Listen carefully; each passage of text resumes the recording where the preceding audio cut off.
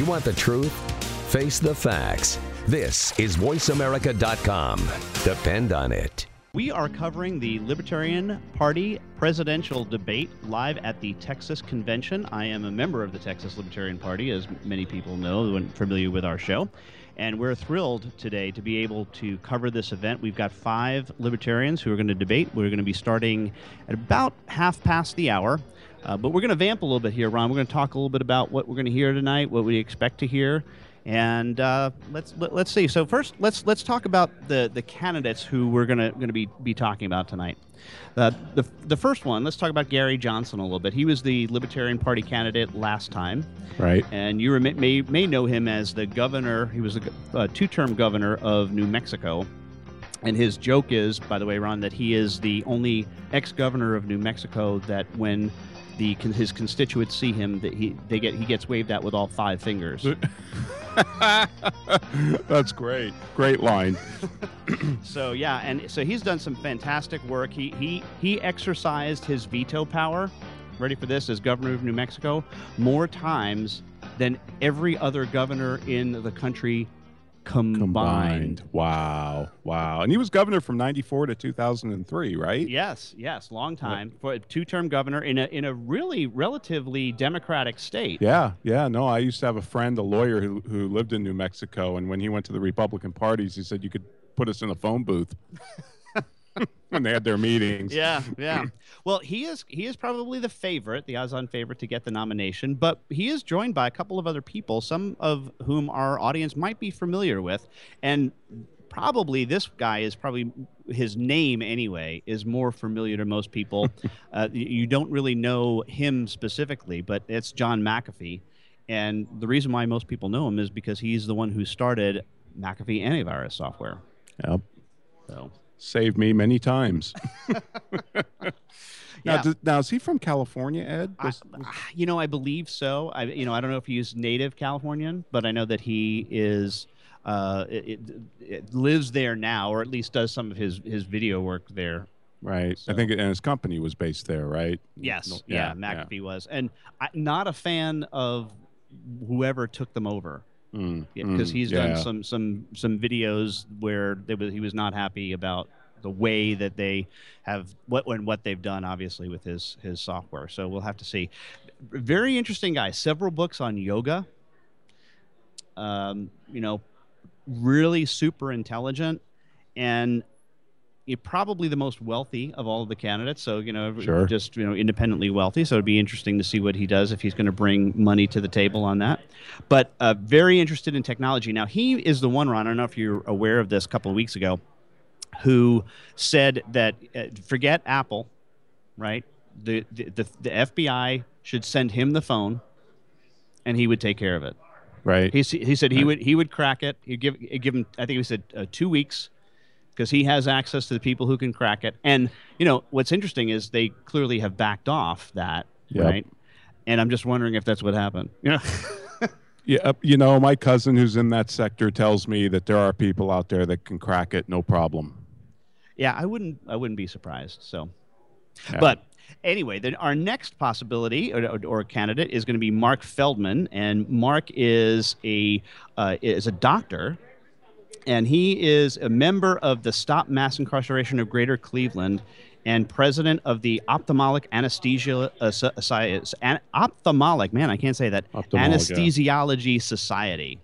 So pretty interesting. I have not met Mr. Feldman. I've met both John McAfee and Gary Johnson. So, and I'm going to leave you to, by the way, just to let you know, I'm leaving you to your devices at about 7:15, about 15 minutes past the hour. And right, because you get to MC this event. I get to MC this. It is cool. It is very cool. So yeah, I'm pretty excited. So Ed, just before we go on, I just want to talk about what we just sat through and watched was the debate on the Texas Railroad Commission. Now, for us non-Texans, please explain to me what the Texas Railroad Commission does. It's sort of like Austrian economics, Ron.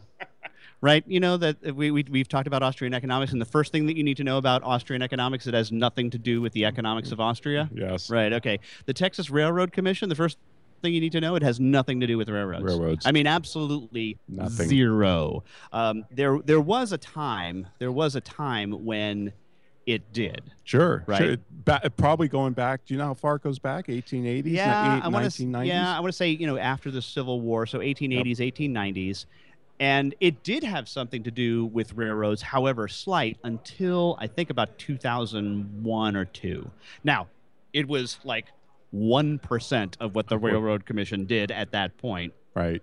Yeah, but as of the turn of the last century and the new millennium, the Railroad Commission has nothing to do with that. It actually is what regulates oil and gas here in the state of Texas. So really, really important. And what's I think pretty interesting about this, and I'm learning this as a non-native Texan. I'm learning a lot of this stuff from my son, who's doing Texas history in school now. Yeah, sure. So I guess as everybody in Texas does. That's right. Yeah, that's right. Yeah. And I think what is pretty interesting about it is that Texas has a bifurcated executive. The governor is not the sole executive of the state of Texas because it's a commission strategy, right? So we have an agricultural commission, 3 railroad commissioners, actually. There are 3 people on the commission, and then a land commissioner as well. So agriculture and land. And they have executive power in the state of Texas. Like the most powerful, truly executive in the state of Texas is actually the lieutenant governor because he gets to set the legislative agenda, right? So the governor of the state of Texas has some power, but much, much less than most other states because of this bifurcated. Well, it's not bifurcated, I guess, because it's multiple. So it's multi-dimensional executive. Right. Wow. So that means these commissioners can really wield some power. Oh, they do. Oh, yeah. Big time. Now, of course, our guy, Mark Miller, who we hope to have on the show on the Soul of Enterprise at some point, is by far the most qualified. He's actually been in the oil and gas industry, unlike all of the other candidates. Right. I just had a nice chat with him. Yeah, for sure. He knows the stuff. Knows the stuff. So that was the Railroad Commissioner debate. And all right, so we've talked about Gary Johnson, we talked about John McAfee, talked about Mark Feldman. This next person is probably known to some people in our audience, and that is Austin Peterson. And Austin was at one point an associate producer for Judge Napolitano. So that's what is probably where he is most known for, and has done a lot of stuff on Freedom Watch. He gets some TV time now and again. And he categorizes himself as a constitutional libertarian. So we'll have to ask him about that when that is one of my questions for him. What exactly is a constitutional libertarian? Well, yeah, what does that do, right? So we'll get that. And he's also worked for the Tea Party and Freedom Works. Yes. Tea Party, Freedom Works. So he's done a lot. And Atlas Economic Research, which of course is where Tom Palmer is. Right. One of my heroes. Yeah. So we'll ask him about Tom Palmer too. Maybe you can get Tom Palmer on the show for us. That would be a good win. That would be awesome. Yeah. Anyway, the knock on Austin, so is he is exactly not exactly he's 35 years old, which is the minimum you need to be president of the United States. So very young guy. I think that's a feature, not a bug. There you go. All right, and the last one, and this is the person that I know the least amount of, and that is Pastor Sean Joyce Sterling, who is a non-fee pastoral counselor. We have to ask what that is, too. That's another one of those. What exactly is a non-fee pastoral counselor? But she has a BA in religious studies, a BA in psychology with an emphasis in school psychology, and an MA in educational psychology. So lots of shrink work, Ron, working with military families and all that. So, I wonder if she is familiar with our friend Dr. Edwin Friedman. I'll have to ask her about that, too. Yeah, good question. So I'm gonna ask her a little bit about that, maybe perhaps in the green room. Maybe we'll have a good conversation about Edwin Friedman, which would be really cool, actually. So, but she's also done some work for she's running for president to protect the U.S. and defend the U.S. Constitution. So another person who emphasizes the Constitution in her work. So gonna be interesting. Absolutely. No, it's really, I've only heard a couple of these people, and I know didn't just John Stossel air a debate with most of these folks, or? Yep, with actually three of them. Okay. Yep, so it would have been McAfee, Peterson, and Johnson, but so the other two weren't invited to that debate. And curiously enough, probably as we speak, part 2 of that debate is airing now. Oh, okay. So yep. I want you to know I purposefully did not watch that debate. I didn't either. Yeah, I want to. but I figured what I want to do is I want to feel live in the moment tonight. Yeah, I do too. Yeah, You know, with what's going on. So it's weird. I've kept myself, ignorant, which is weird. A weird feeling for me. Lead with your ignorance, right? We always talk about that. Yep. So okay, but anyway, so that's where we are. We've got about 20 minutes till we get started on this. We're pretty excited to be here, and thanks for flying in. So. Oh no, this is great. I'm really looking forward to it. This debate starts 7:30 our time Central. That's right, 7:30 Central, and it goes to 10 o'clock. 10:30 ish. Oh, okay. We'll see. Wow. So it's long. It's long. It's gonna be 2 hours, and Ron, we're libertarians. It's very difficult to pin us down to. Is there a break? No break. No break. Mm-mm. So that's 3 hours, Ed. If it goes to 10:30. Oh no. I'm sorry. So no, it's 7:30 to 10. No, yes, 7:30 to 10 max. Okay. Yeah, That's still pretty long. Yep, I have the That's time. still pretty long. I think it's scheduled officially for 2 full hours, and then but what is the official starting time? We're not quite sure yet. So. Now, here in the hall, we're at the which convention center are we at? Because I didn't realize San Antonio has multiple convention centers. Yeah, that's correct. This is the Norris Convention Center. Ah, okay. Right? NORRIS, and we are right by the airport, really. Right, so right. We're not downtown in historic San Antonio, which is a beautiful city, by the way. If any of our listeners get a Absolutely. chance, would highly recommend spending some time in San Antonio. Now would be a good time, by the way. The weather is beautiful. Gets pretty hot in the summer. It's a beautiful day here for sure. Yep.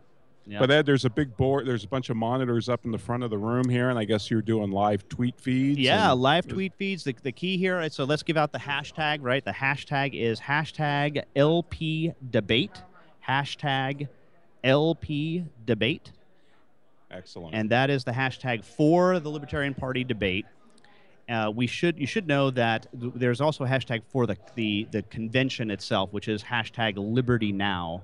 Liberty Okay. Now. But so if you want to monitor those, and I think I'm going to do that as well as the debate is going on, we will make sure to see what people have to say. And yes, we'll even be taking questions. That's what I was going to ask Yes. you. So you'll be taking questions off of Twitter. Correct. From There'll be social media. Great. Social media questions. So Ron, if you want to ask a question, tweet it away. But we will of course have the candidates on after the debate. We are scheduled to have each of the 5 candidates meet with us for about 10 minutes, give or take. And that will happen after the debate. So we're pretty excited to get a chance to interview these folks. Pretty neat stuff. Yeah, so we should be going till about almost 11 o'clock. Rock and roll. Oh, man. Rock and roll. Awesome. It's only 9 o'clock your time, Ron. So Yeah, no, I'm not. Yeah, you're fine.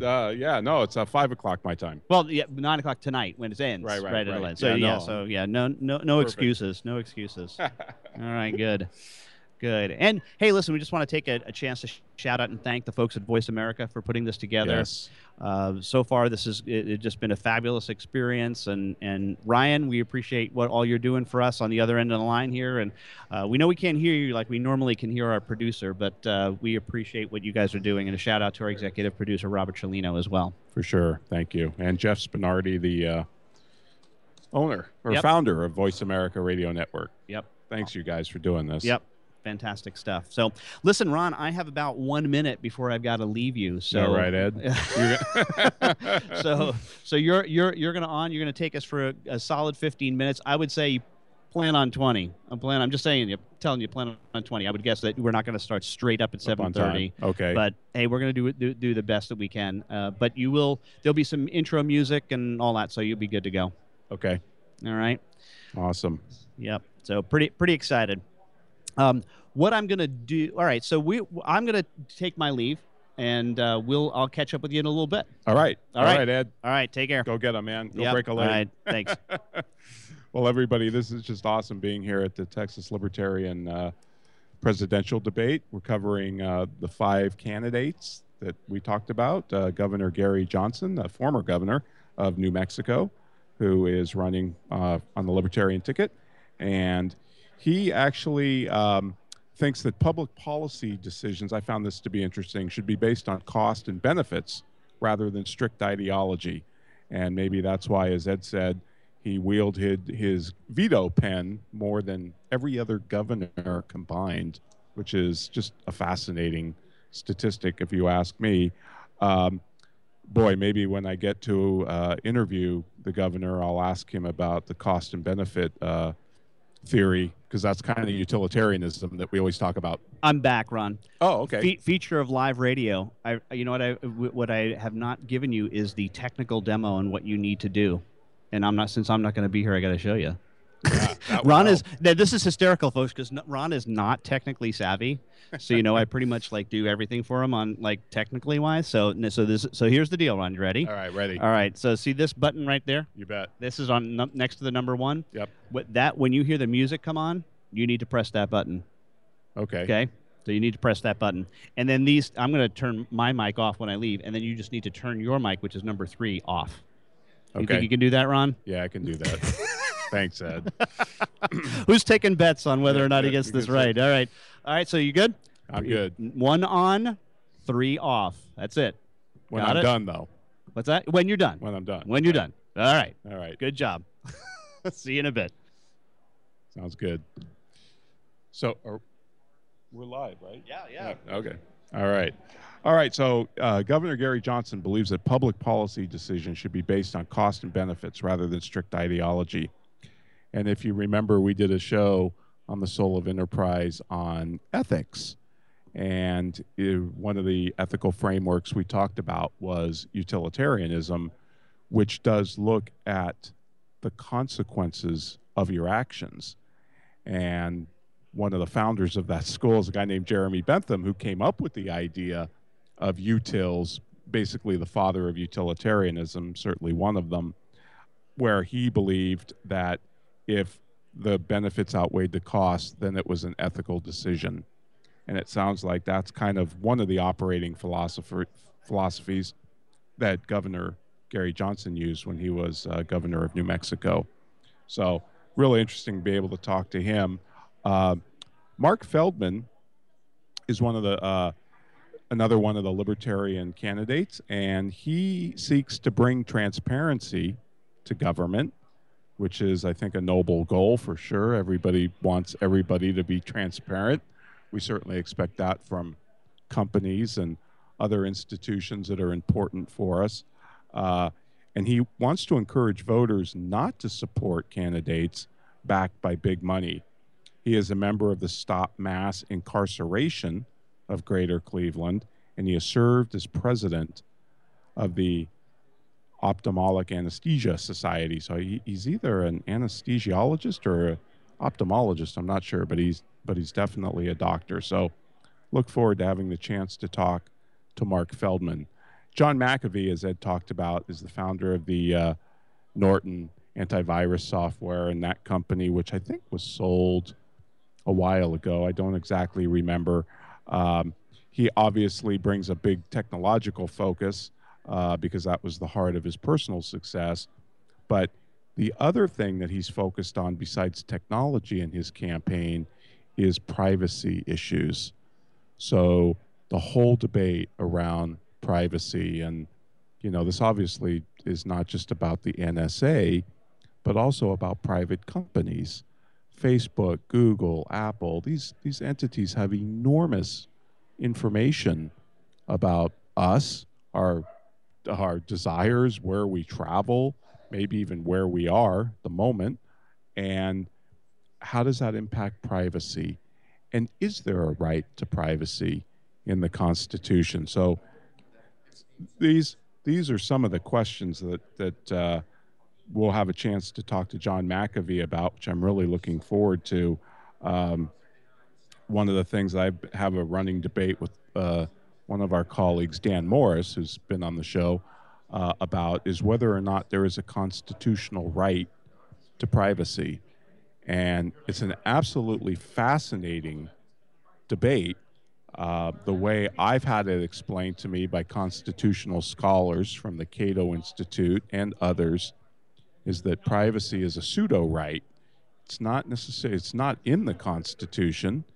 It's been read into the Constitution by various court cases, but it's a pseudo right. In other words, we don't have a pure right to privacy like we do, say, for free speech. So very, very interesting debate. There are scholars on both sides of it. I'm not sure, where to come down. I'm no legal expert, but it's a fascinating topic in my mind, and obviously it's something that John McAfee has thought a lot about.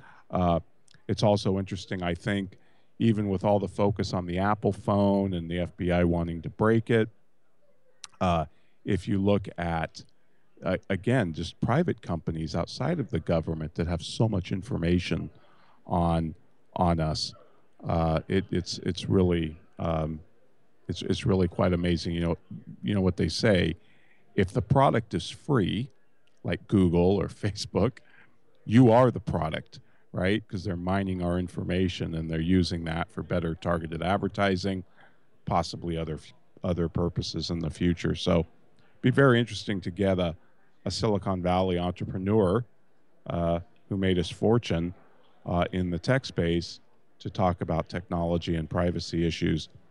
Then we have Austin Peterson. And again, as Ed said, Austin Peterson might be the one person who you know the most out of all these guys. And that's because he was the associate producer for Judge Andrew Napolitano's show, Freedom Watch, which ran on the Fox Business Network. And after the show's cancellation, Austin returned to D.C. to work for the Tea Party institution, FreedomWorks, and subsequently he has started his own business venture, Stonegate LLC, a popular national news magazine. So it's very interesting to talk to somebody who used to be from the Tea Party and now is one of the Libertarian presidential candidates. Really looking forward to that. I've always been fascinated how people come to their political views. You know, it doesn't matter where you are on the political spectrum, whether you're a socialist or a communist or a liberal, conservative, a libertarian, whatever, what introduced you to those ideas? Was it a book? Was it a thinker? Was it a mentor? Was it a college professor? And what was the trajectory of your thinking in various ideas of government and society and how we should be organized, all of those things? It's one of the questions. We only have about 10 minutes with each one of these candidates tonight when we start to interview them after they have their debate. But it's one of the questions I would love to ask all of them is, how did they come to libertarianism? What brought them here? What set of books, ideas, authors, whatever it was that put them on their journey? So I think that's really interesting to have a chance to talk to Austin Peterson. He does refer to himself as a constitutional libertarian who believes in economic freedom and personal liberty. Of course, I don't know of a libertarian who doesn't believe in economic freedom and personal liberty, so I'm not exactly sure that's a strategic differentiation for a politician. But Peterson definitely has a passion for limited government, and it led him to a job at the Libertarian National Committee in 2008, and then eventually to the Atlas Economic Research Foundation. Atlas is a foundation that helps kind of global think tanks form and spreads liberty messages literally around the world. One of my mentors, a Cato scholar, Tom Palmer, I believe, works for Atlas. I think full-time now, but I'm not 100% sure. He may still split his duties between there and Cato Institute. But I know Atlas does an enormous amount of good work around the world, spreading liberty and freedom ideas, publishing books by Hayek and Mises and others, getting them in people's hands.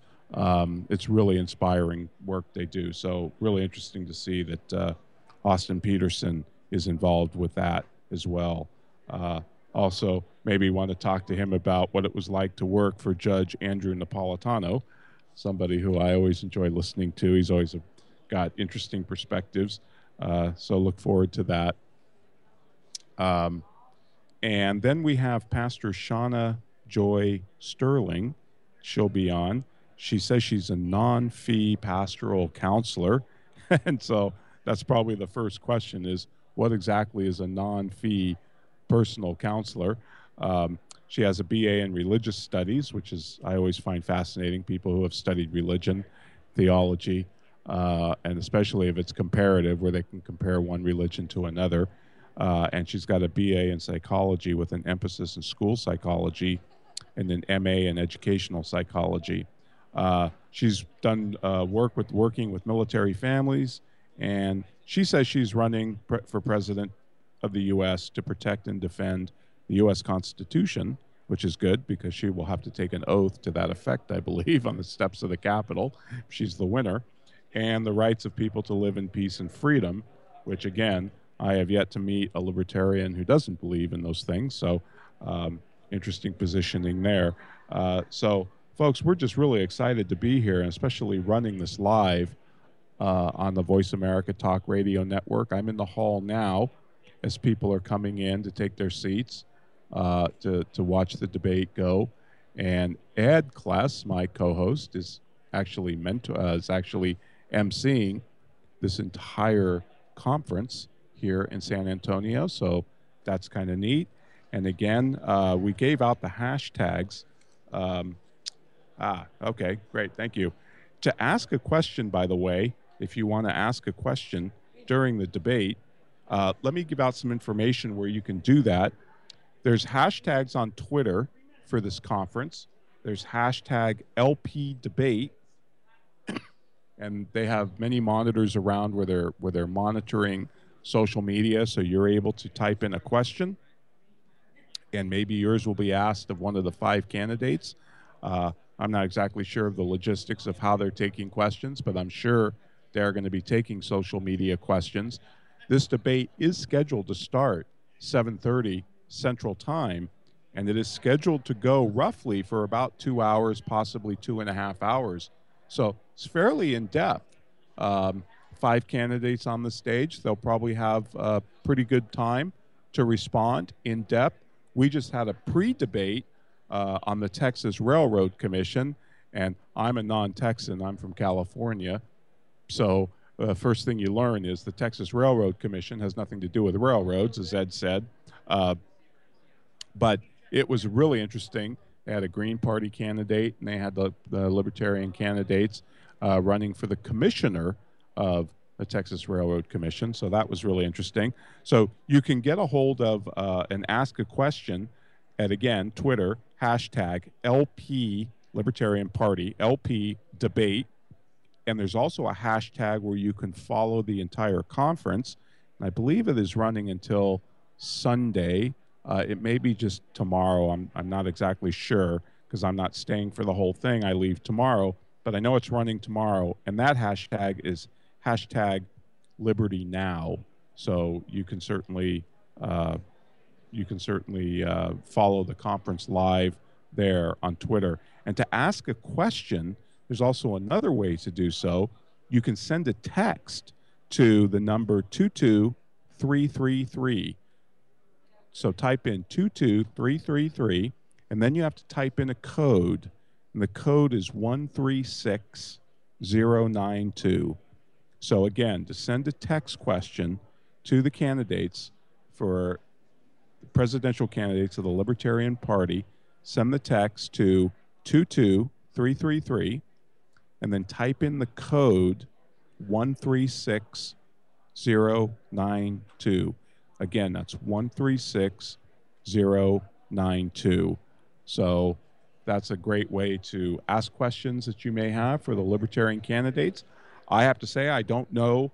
I'm learning as much as probably anybody else. Certainly not the folks here. They're very committed Libertarians in this audience, I believe. But I don't know much about some of these folks, so I'm kind of seeing them and listening to them for the first time.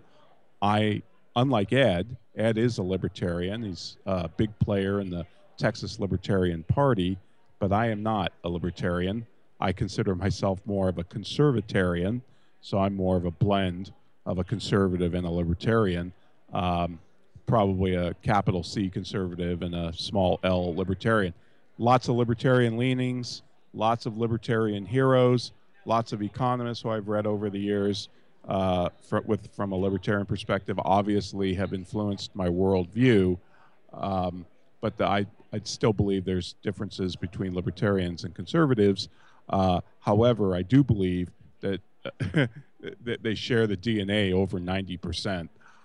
They really agree on much, much more than the disagreements. It seems like the disagreements kind of overshadow all the areas where they agree. Because, I mean, there are a ton of areas where conservatives and libertarians sound the same to me, and they read the same. So find that very interesting. So just so you know where we're coming from on that. We do have, there's going to be two moderators tonight asking the questions of the candidates. And just to get, went to sleep. Just to give you a little bit of background, possibly on them.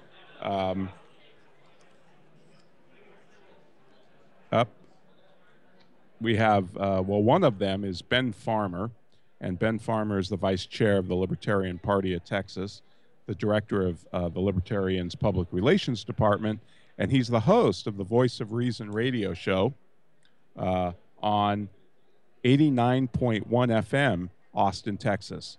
He's a graduate of Odessa Permian High School and the University of Texas, the Permian Basin, with a BA in political science and history.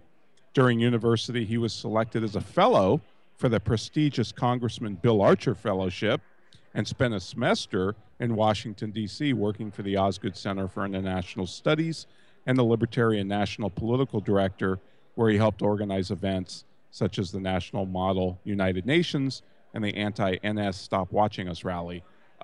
Rich, what I find interesting about Ben here is he was selected as a fellow of the prestigious Congressman Bill Archer Fellowship.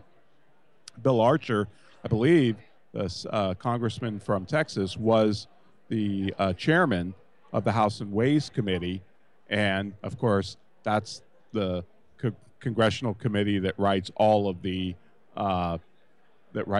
tax legislation. Right, all tax legislation originates in the House of Representatives, and so the chairman of the Ways and Means Committee is kind of the grand poobah of that committee, wields an enormous amount of power. And I remember reading some things about Bill Archer and how he thought we should reform our tax system, and always thought he was a very clear-headed, level-headed thinker. I think, if I remember right, he was an advocate for the flat tax and a tremendous advocate for simplification of the tax code. So that's Ben Farmer, and he'll be one of the moderators asking questions. As you can hear, they're getting ready to start here. So we're going to dim the lights, and we're going to go off, and we're going to listen to the Libertarian presidential debate. Enjoy, folks. Welcome to the presidential debate at the Libertarian Party of Texas's 2016 state convention. You guys fired up? All right. Well, enough about me. Let's get started. I'm going to introduce our moderators for the evening. First up, we have Jax Finkel. Many of you know Jax. Give her a shout out, yay. Jax is the executive director of Texas NORML, the Austin chapter of the National Organization for the Reform of Marijuana Laws. She's been involved in cannabis laws since 2005. I'm sorry, 2005. Made you older than you were. That was me saying 1900. In her tenure, Jax has given hundreds of interviews and participated in panel discussions and speaking engagements. She innovated the first ever cannabis-centric voter's guide in 2012 and continues to prepare for the Texas NORML voters guides each election season. Welcome, Jax Finkel.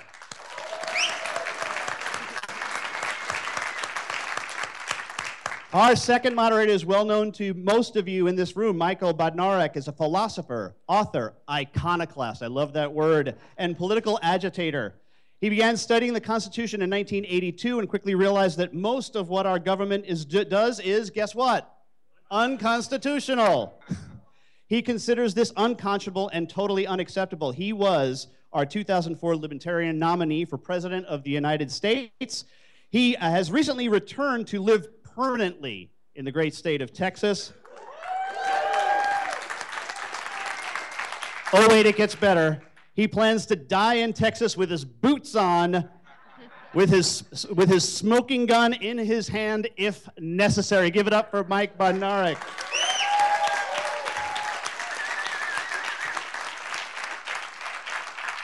And now for the millennial portion of our program, we have Ben Farmer.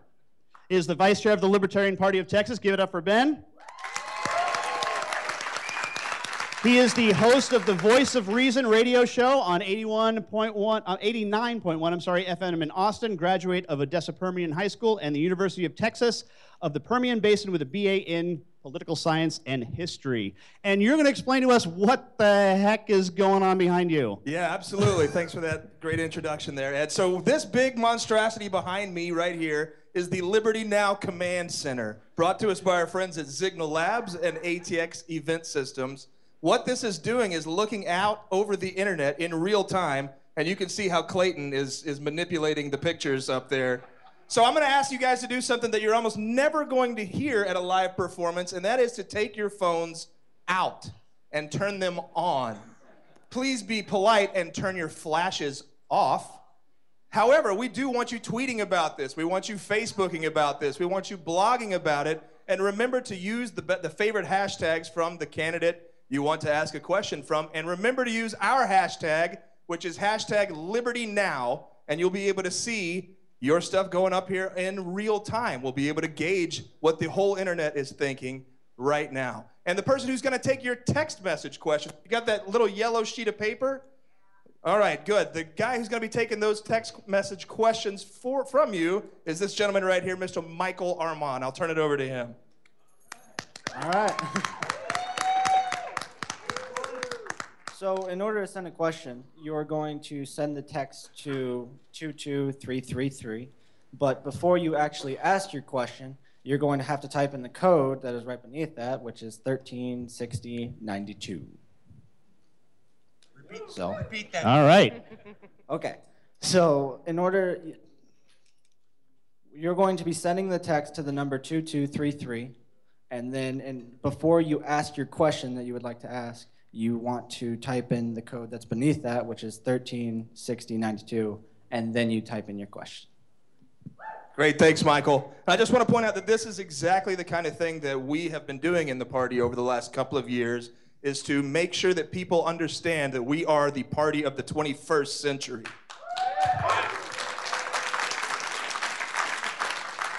And we will use the creative application of technology to show the rest of the world that the libertarians are coming, baby.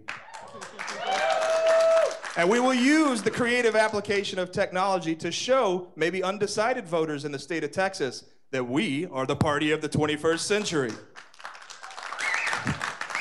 And we will use the creative application of new technology to show the rest of the world that we want liberty now. We want it right now, and that's what this weekend is about. Let's do it. All right, thanks, Ben. Thanks, Michael. So hashtag Liberty Now. There's also some of you I know are also using hashtag LP Debate if it's specifically about the debate, but we want you to push that Liberty Now in order to get on the big board over there, right? So hashtag Liberty Now. Now to introduce the candidates for tonight's event.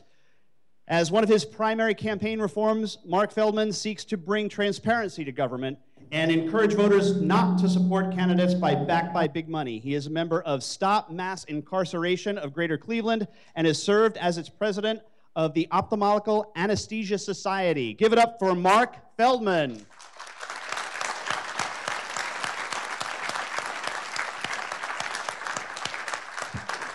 Shauna Joy Sterling is a non-fee pastoral counselor. She has a BA in religious studies and a BA in psychology and an emphasis on school psychology, an MA in educational psychology, additional coursework in rehabilitation counseling and working with families with military backgrounds. Sterling is running for president of the United States to protect and defend the United States Constitution and the rights of the people to live in peace and freedom. Welcome, Shauna Joy Sterling.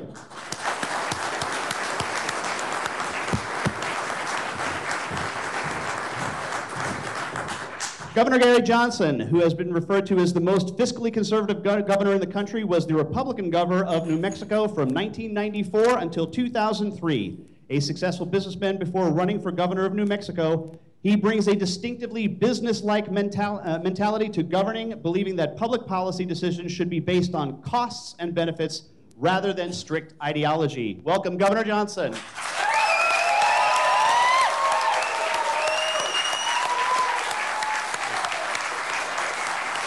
Austin Peterson is a constitutional libertarian who believes in economic freedom and personal liberty. Peterson's passion for limited government led him to a job with the Libertarian National Committee in 2008, and then eventually to the Atlas Economic Research Foundation. After fighting for liberty at our nation's capital, Peterson took a job as associate producer for the Judge Andrew Napolitano Freedom Works show on Fox Business News. Welcome, Austin Peterson.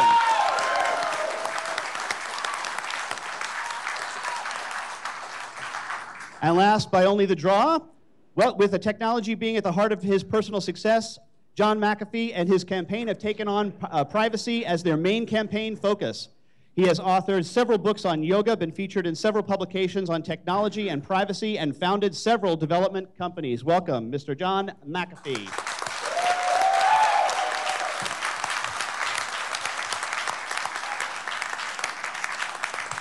And lastly, before I turn it over to the moderators, I want to just introduce Dawn Youngs, who will be sitting up front here. She is holding the cards that will indicate as to when they only have, I think it's whatever seconds left. We'll go over that, right? But wanted to introduce her because she is also the executive producer of this whole thing. So quick, give it up for Dawn Youngs. Thank you.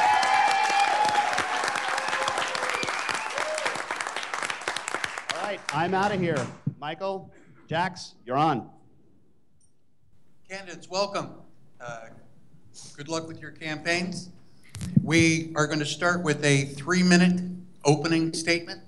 Dawn is going to be doing our timing. You announce what the yellow means? This will be 15 seconds. Done. Okay. What is the get off the stage card? Now that's me. That's you. That's okay. me. Thank you very much. Please adhere closely to the flags. If you keep talking for more than a few seconds after the red flag, I will embarrass you on TV. All right, 3-minute opening statements. We're going to go in order. Dr. Feldman, you're first. Thank you. I'm not easily embarrassed, but I'll try to pay attention to the cards. I want to thank everyone for having me. I'm a big fan of the Libertarian Party. I love libertarians, from the most abolitionist, anarchist, radical to the most pragmatic Rand Paul supporters. I love libertarians. But libertarians come in different varieties, and I'm glad that I have an experience with some Texas libertarians. I most recently came from a debate in Los Angeles, and I've seen plenty of the hippie flowers and pot libertarians. I want to see some Smith & Wesson, Jack Daniels libertarians. Now, a lot of being a candidate, a lot of politics is communication. I have to say is, I'm not a politician, I'm a physician. It's different. When physicians lie, we get imprisoned. When politicians lie, they get elected. So I want to change it. So, but don't believe what I say. Don't believe anything we say. Check it. I appreciate it. It shows that you're engaged. I really, I ran for Ohio Attorney General. I got 100,000 votes, more than my friends and family. But I did it for the Libertarian Party, not for me. There's really no political office or appointed office I ever really wanted. But it occurs to me there's one office that I would gladly take, and it would be an honor to be the U.S. ambassador to the free and independent Republic of Texas.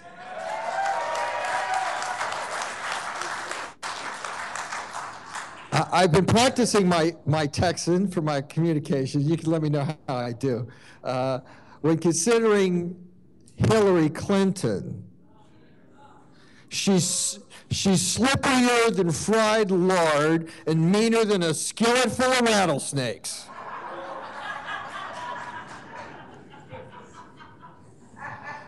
Now, I tried to find something for Donald Trump, but none of the Texas idioms really seemed, 10-gallon mouth, all hat, no cattle.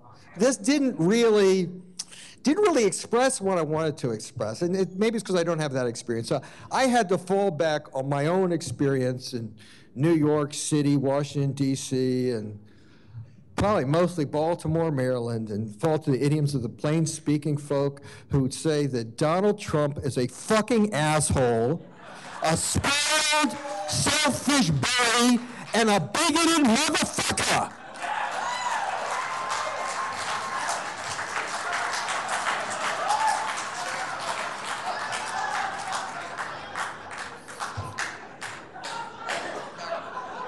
And that's why we call it Charm City. Don't hold back, okay? All right, Shauna? I don't know how to follow that one, Mark. I will tell you that I don't like Donald Trump. And it's our responsibility as a Libertarian Party to make sure that he does not become the next U.S. president. And my God, to make sure that Hillary, who is a traitor to this nation, does not become the next U.S. president. I love this party. I think I've been a Libertarian my whole life. When I was just 5 years old, my parents dropped me off at school, and I said, I don't like this school. I remember this too. I don't want to be here. And when it ended, I threw my papers down, and I took off walking out of there. And long story, they held me out, and they didn't know what to do with me, with this self-independent person. And so, you know, I was raised Christian, so that worked. Christian parents who were both ministers, and I did all that singing. I worked with youth, I worked with children, did a lot of outreach. But this independence inside of me that's bucked the government, that's bucked every system trying to control me, has not left. And I finally found my home with the Libertarian Party. And I'm here to stay. And I'm going to help you with everything I've learned. I've been an organizer for another campaign. They recruited me. I did this NASA internship. Next thing I know, I got recruited. Well, we got this person. It was Obama, okay? We got him into office. I know the stuff that's not in the white papers, the stuff that you got to go up to the levels to learn how to run and how to win a presidential campaign. I'm going to teach you guys everything. I hope to be the nominee. I need 30 people who give me a chance, and 10% to debate, which I'd love to do. But you get me in there, regardless whoever that nominee is, I'm gonna help this party get the percentage they need with whatever I can give to this party.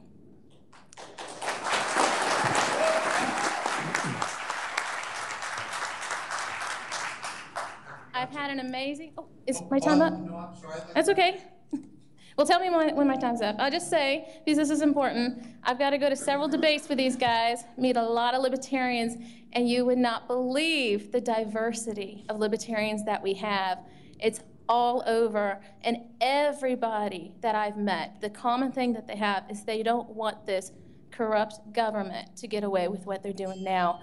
I will go in and I will prosecute them. Our government is controlled and it's been overtaken by those who do not love this country, who do not love freedom, and I'm going to go after each and every one of them. And I'll end with that. Thank you. I'd like to tell you a few things about myself maybe that you don't know. One is that I have never said that I am going to be the Libertarian nominee for president. I think that that would be arrogant. I think that that would be assuming, and that's not who I am. That isn't to say that I don't want to become the nominee. I want to become the nominee. I want to make a pitch that I'm the guy to vote for.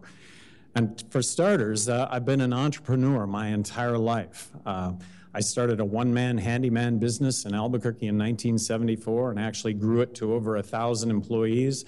I understand what government can do when it comes to regulation. I understand what it takes to make a payroll. I'm also an athlete. I've been an athlete my entire life. Health and wellness is something that's really important to me. I haven't had a drink of alcohol in 29 years.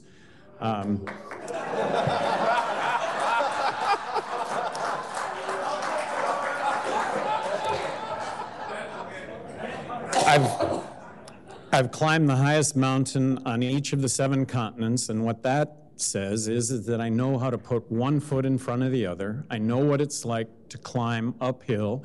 and I know what it is to persevere, to just keep after it.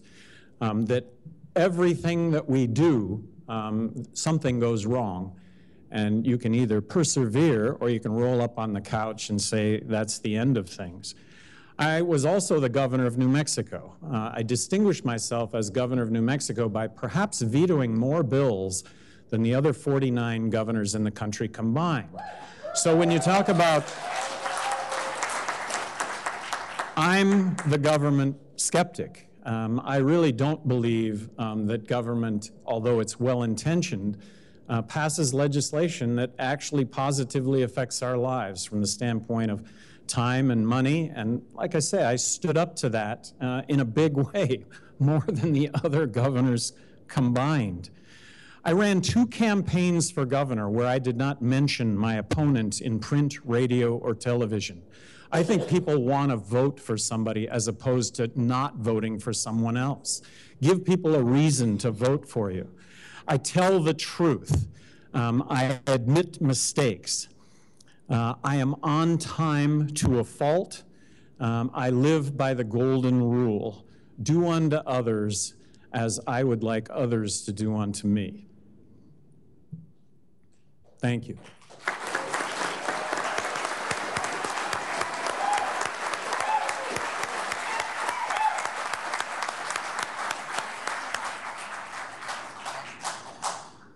Hello, ladies and gentlemen. I'm Austin Peterson. I am from Missouri. I was born in Independence. I was raised on a horse farm in Peculiar, just a short drive from a town called Liberty.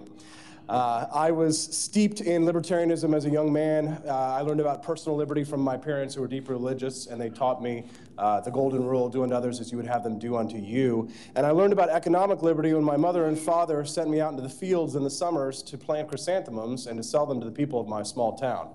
I learned the value of a hard day's work and how to earn a dollar. I was also taught how to ride a horse and how to shoot a gun and how to respect a gun. My father was in the Special Forces. He was a Green Beret. That Green Beret sits above my fireplace, and I have great respect for our service members because of that. And I think that I would be the best nominee for the Libertarian Party because while I'm sort of the anti-establishment candidate right now in this anti-establishment party, I think it's time for us to shake it up and to bring a pure, hardcore libertarian message to the American people in a way that they find palatable. Because I think that we can sell our principles to the American people as long as we're selling it with the veneer of the sort of establishment in a sense. You know, there was a famous radical who said that real revolutionaries do not flaunt their radicalness, but they cut their hair, they put on suits and ties, and they influence the system from within. Well, let me tell you something. I've been fighting every single day almost for the last 10 years for this cause. I started with Ron Paul in New York City where I took a 12-man operation and we raised $1 million and we got 1,200 volunteers for Ron Paul. But it didn't end there for me because the Libertarian Party called me up and said, hey, we want some of that fire, we want some of that pizzazz. So I moved to Washington, D.C., and I turned your national office into a powerhouse of activism, and I plan on doing that again. Now, listen, I know that you guys, I'm a little bit fresh to you. I'm the youngest on this stage, but I am not inexperienced. I've also run a business and made payroll. I run one of the most powerful libertarian news magazines in the United States. The LibertarianRepublic.com reaches 1.5 million people a month. That's not all libertarians. I have been converting people to libertarianism for a decade. And I've been doing that I've been doing that for profit. So I think the ideas are marketable. Not only have I worked internationally to spread libertarianism to countries like Russia, Malaysia, Brazil, China, and other hotspots of authoritarianism, but I also produce one of the most libertarian television news shows. Judge Andrew Napolitano's Freedom Watch, he called me the right side of his brain. Now listen, you guys are wonderful, and I think that we have got a chance this year. The thing that makes me different from these candidates are the things that are going to make the general population go, this is the guy that we want. Because while I may be young, I think I can represent a broad swath of the American people because I'm pro-Constitution, pro-life, and pro-liberty, and that matters. I will get these Cruz supporters when he takes a knee, and I will get the Bernie Sanders supporters who don't want corporatism or crony capitalism. I'll fight for you, and I'll make you proud to be a libertarian. I guarantee it.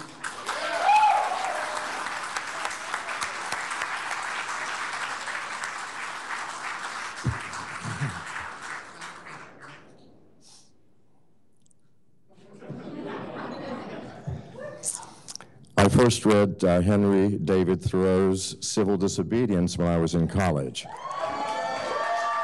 Not because I wanted to, but because I was forced to. Now, there is a contradiction my brain has never reconciled.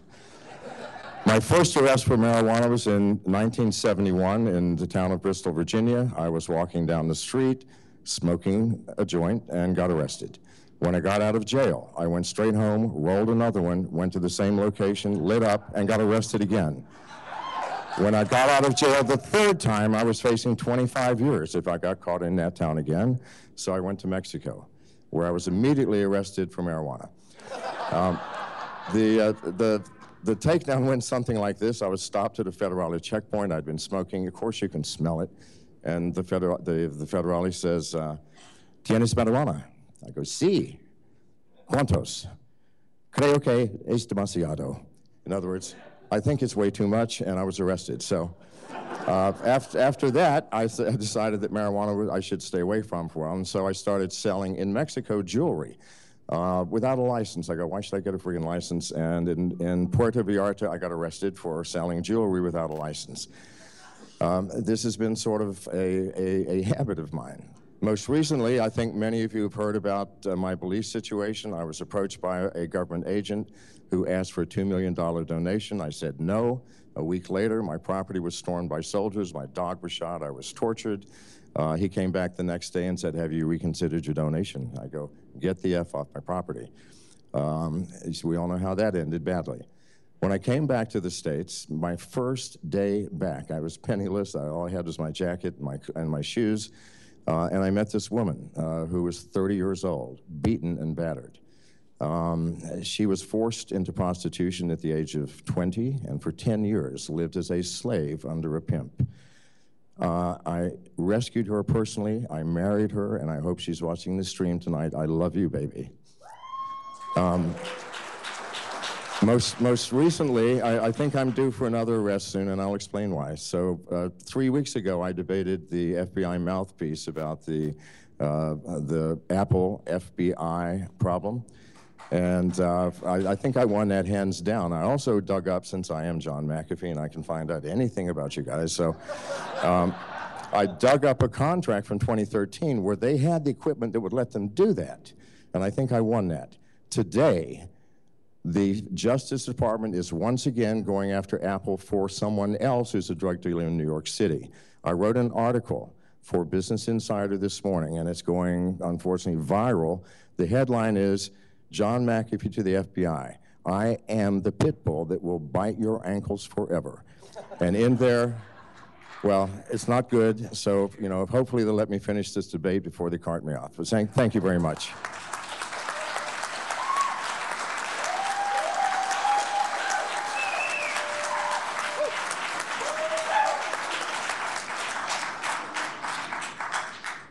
Thank you for those opening statements. We appreciate each of y'all's opinions and coming here today. I will start off with the first question, which will be for all of you. Ending marijuana prohibition and the failed drug war has long been a libertarian position. States across the nation are legalizing medical and adult use of marijuana. Even here in Texas, we're preparing for the upcoming legislative session. In fact, we'll be doing a briefing tomorrow from 1 to 2 in the Elm Room. And on Sunday, delegates will be addressing the drug policy plank of our platform. When elected, how will you utilize your executive powers and the executive branch to end the failed war on drugs? I'll start with Mr. McAfee, please. Well, first of all, I think that marijuana is separated out way too much. Drugs are drugs, whether it's coffee or alcohol or heroin. And that if we, in fact, do own our bodies, then there can be no limits to what we may do with them. And a government that tells me I can or cannot put something into my mind or my body is no government whatsoever. So my first act is I will pardon not just all the marijuana offenders, but every nonviolent drug offender in our prisons. Our populations are overflowing with nonviolent citizens. That will be a start. And I know that the executive branch cannot create law, but it can carry out the enforcement. So if you assign the DEA to some other task, well, why don't we just put you all along the border and just try to keep the drugs from coming in and stay the heck out of American citizens' ways? I think we can legally do that. But it's a horrendous, horrifying situation. I've been in prison many times, unfortunately, and I can promise you, it is a horrific. I learned about liberty and freedom from prison, believe it or not, because once that is taken away from you, completely, I mean completely, then you understand its value. And you have to trust me, I understand its value. Thank you. Mr. Peterson? So I think I've assembled the finest teams of economic advisors, military advisors, and team of libertarian lawyers that I think would make a fantastic transitionary government for you all. And several of those advisors have told me that the president actually does have the authority to end the federal war on drugs on day one, and this is how. All we really need to do is to ask the head of the DEA to set the enforcement schedule of these drugs to 0. So I can end the federal war on drugs on day one, setting all drugs to 0 and kicking the war on drugs back to the states, ending the federal war on drugs on day 1, and I would do it. God damn, that's a good idea. Yeah. Now listen, drugs are dangerous, and there are some inherent problems of federalism because, you know, Texas might execute you for looking at a joint. You know, California might make it mandatory to wake and bake every day. So, you know, just realize that there are some problems inherent in that. But the president does have certain constitutional authorities, and he does have the ability to set the drug policy in that way. We can end the DEA by ending their enforcement ability, and that's what we ought to do. Ending the war on drugs is step 1 to stopping the overflow of criminals in our system. We unfortunately do not have the power to pardon all nonviolent drug offenders because the president can only pardon someone who's convicted of a federal crime, and that's important. But I would absolutely consider all federal prisoners who have committed non-violent drug crimes, and I would do so in accordance with the law, the Constitution, and with libertarian principles in mind, I promise.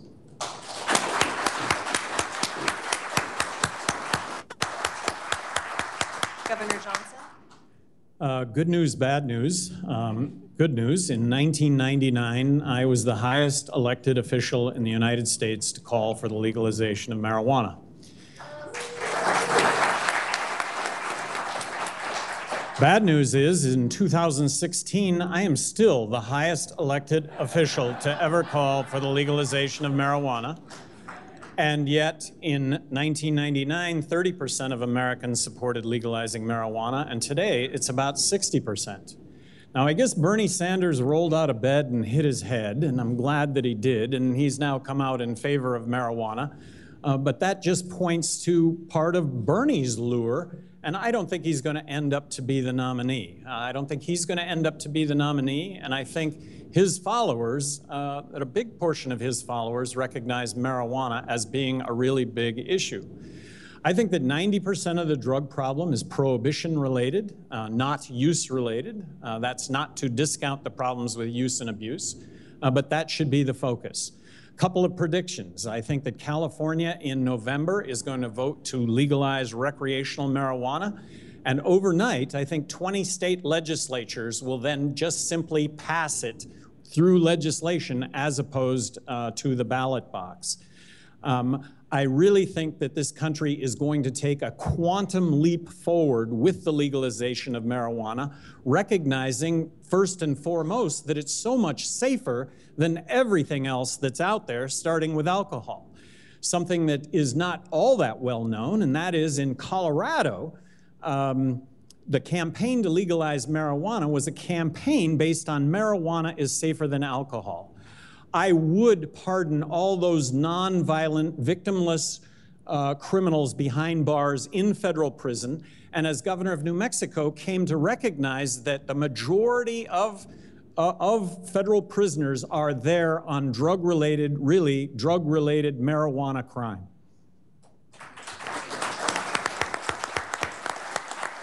Dr. Sterling? Whereas some of the candidates are trying to work their way around this, I know Peterson was mentioning possibly some executive orders was it executive orders that you would do? No, actually, you just I'm curious. instruct the I'll DEA. use my time. Go ahead. Yeah, you would instruct the DEA to set the federal drug schedule to 0. Okay. I don't know what, I'm not sure how you got to that, But I do know this, that pursuant to our U.S. Constitution, the federal government has no right to regulate the drugs, and that's the truth. That is a decision for the states, and that's a decision for the people.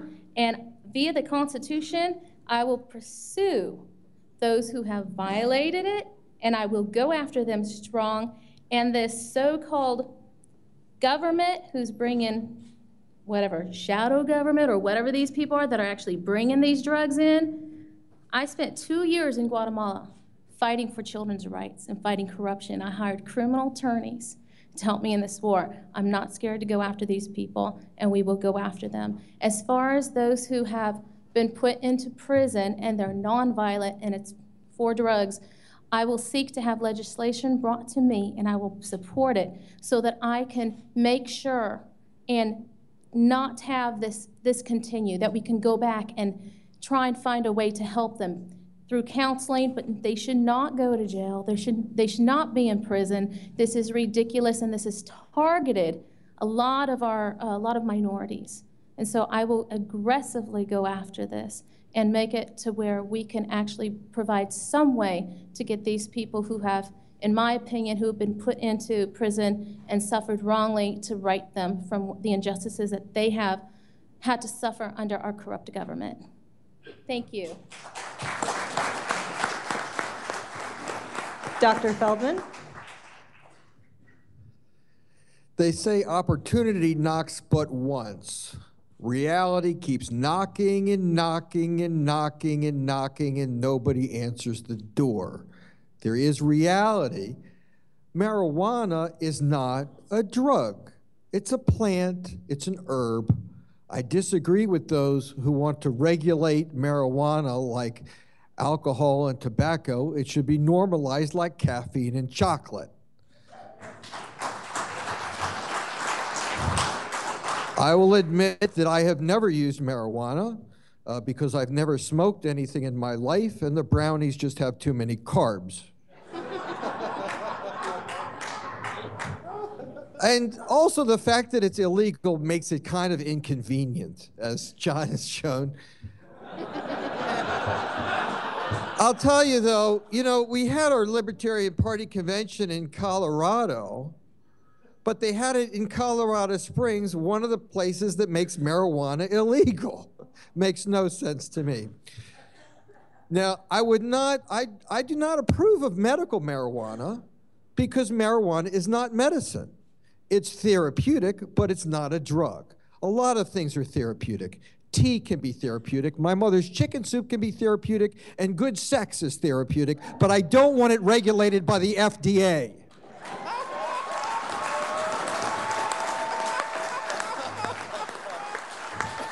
And as far as releasing and pardoning prisoners, I would not separate out drug crimes. If the purpose of prison is punishment, then if somebody steals $1,000 and I as a taxpayer are paying $30,000 a year to keep him in prison, who's the one being punished? We need alternatives. We need to let these people out to join their families and support themselves and their families. I'm not so much about freedom and liberty. I'm about power and control. I agree with the non-aggression principle, but I add a second principle. I call it the positive empowerment principle. We need to maximize the power of individuals to control themselves, their property, and their environment as long as they're not infringing on the rights of others.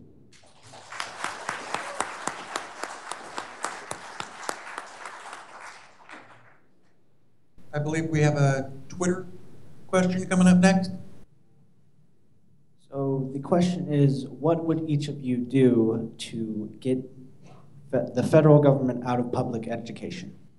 I would abolish the Federal Department of Education.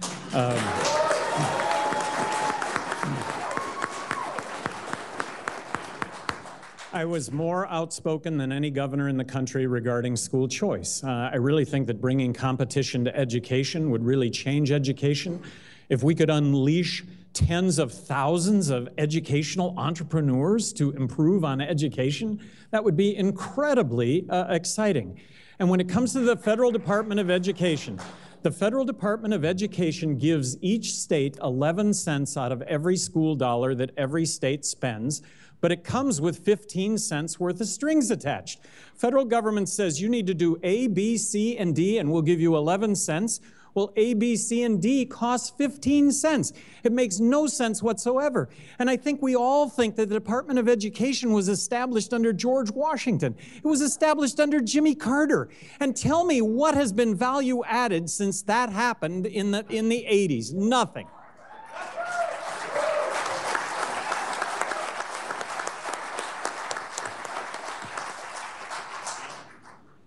Great, so let's check in with what's going on at the mission control wall over here. Over here is the real-time mentions, and before this debate started, you would get a peak every 15 seconds or so. As you can see right now, it's peaks after peaks after peaks. Each one of these colors represents a different candidate or also the convention itself. So we're blowing up all over the internet, folks. That's what's going on in here right now. A couple of the stories that were going on. Obviously, people are repeating quotes that have been going on in this room. Very, very good, gentlemen. And these pictures, and Clayton's just dominating the board up here with his bluebonnet picture.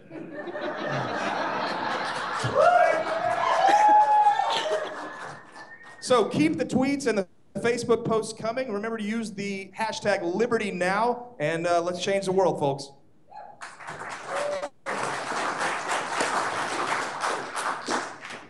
Okay, we're going to do our second round. We'll ask one question. All of the candidates get to answer the same question. You have 2 minutes for your responses. First question. Imagine that you're in a television studio in San Francisco and you're getting ready for their local version of the Today Show. The discussion so far has been focused on the upcoming anniversary of the school shooting in Sandy Hook. Surely you don't agree with that NRA lunatic Wayne LaPierre that all teachers should be armed. What is your solution to the growing violence in this nation? And should we amend or abolish the obsolete Second Amendment? You made the assumption that I do not want all teachers to be armed.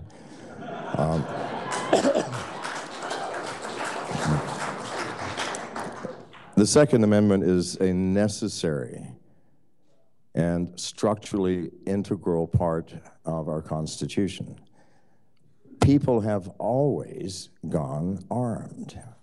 I mean, in the Renaissance, the most flowering period of intellectualism and beauty and art, look at all of the paintings of all of these sweet faces.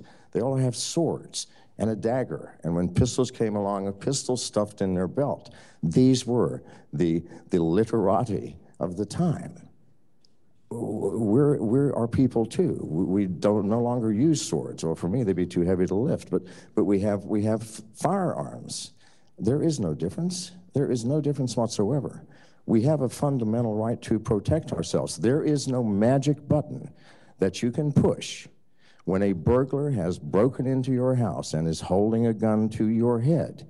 There's no button you can push to make the police magically materialize between you and the police.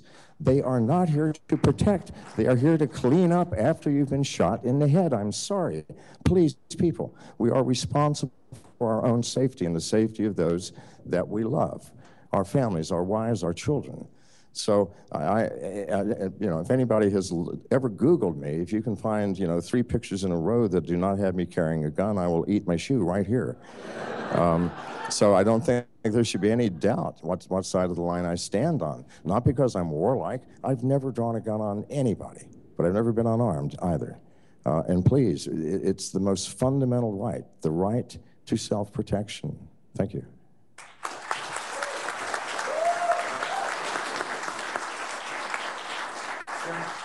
Gary Johnson, you'll be next. Gary. There's a difference up here, and right or wrong, I did get to serve as governor of New Mexico for 8 years, and after the shooting at Columbine, the press had microphones in my face. What do you do? What do you do? What do you do to prevent another Columbine? I said, you're not going to like the answer. What do you do? What do you do? You're not going to like the answer. What do you do? Well, you arm teachers. You make it a requirement that teachers be armed. And you're not going to like that answer, but that's how you could potentially limit the damage of something like that in the future. As governor of New Mexico, I did sign concealed carry. As governor of New Mexico, I stood up against limiting the caliber of a bullet or the number of bullets in a chamber. In my opinion, you start doing that, and only the criminals are going to have the bigger caliber weapon or more bullets in the chamber. And I believe in arming the good guys. So Second Amendment is very important. It's something that I've stood up for my entire career and continue to stand up for. I think you can only have one bullet in the chamber. I could be wrong. I'm sorry? I was being funny. You can only have one bullet in the chamber. Am I right, folks? This is Texas Short, you know, right? Most laws are really given to the states.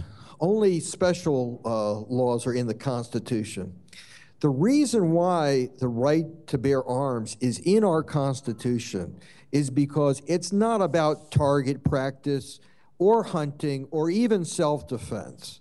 The reason it's in the Constitution is because it recognizes that the right of the individual is superior to the power of the state.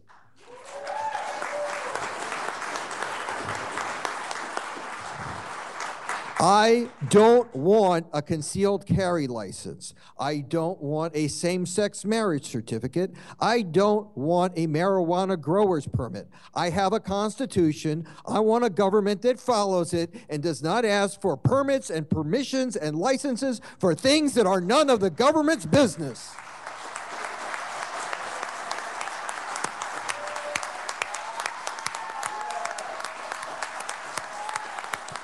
Yeah. Now, Rahm Emanuel, in a period of weakness, spilled the beans.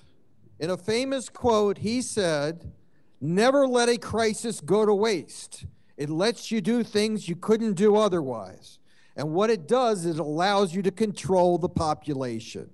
People ask me, what would you do to stop Columbine? You're asking me what I would do? You're making me king? Am I the absolute monarch? Am I the one? Is everyone going to listen to me and do exactly what I say? If that's the case, don't stop at guns. I could fix everything in a week. If the criminals and everyone's going to listen to me, I'll fix everything. But the problem is, I won't be here forever. Somebody else will be king, and then they will infringe on the rights of individuals. So instead of asking what I would do, why don't we ask who should be making the decisions? Who should be controlling the guns? Should it be our government? Should it be our law-abiding citizens? Thank you.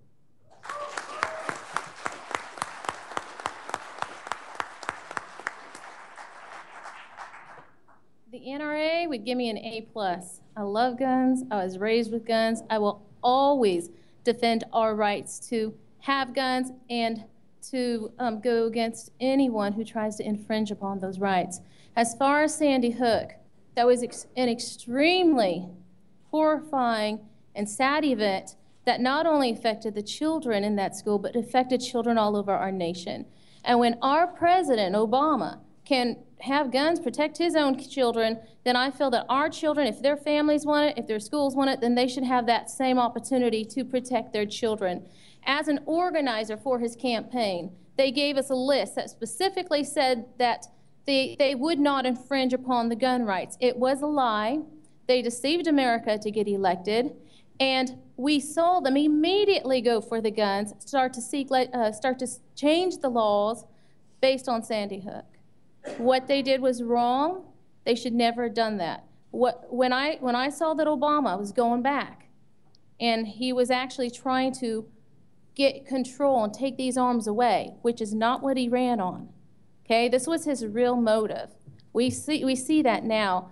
I went out in defiance and I got an AR-15. I live in Kentucky. It was great. Went to show, got an AR-15. I was so proud carrying that thing out. And I put some videos on. You know what? They did not like it. I started teaching on the Constitution. They didn't like that either. And I actually had to leave my home because I got threatened. I had to leave. I came to Texas with Family for Safety.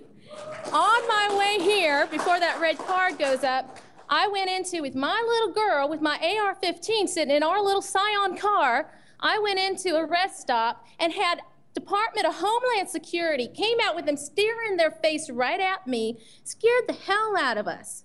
They were looking at me. They had targeted me. And as I began to drive off, I had 2 of them harass me.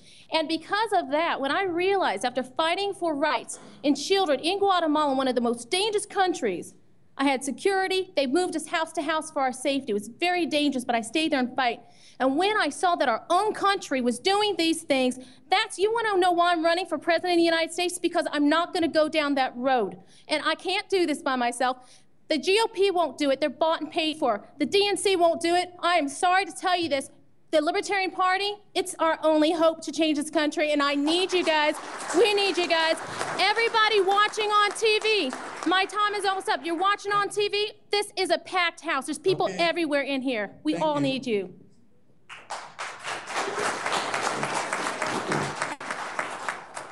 Well, Texas, let me tell you, I think that the Department of Alcohol, Tobacco, and Firearms ought to be a retail shop and not a government agency.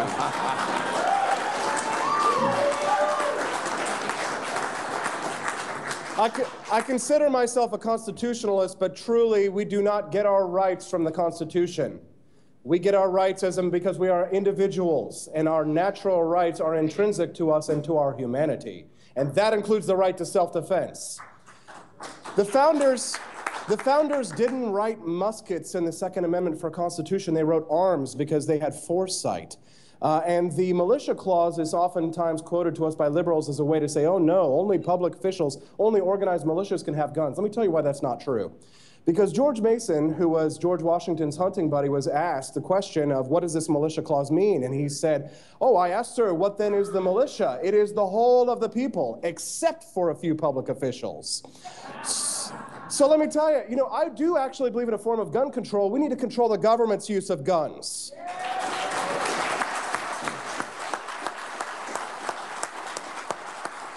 The Second Amendment wasn't written so that we could go hunting. It was meant so we could shoot at tyrants if our government ever became tyrannical.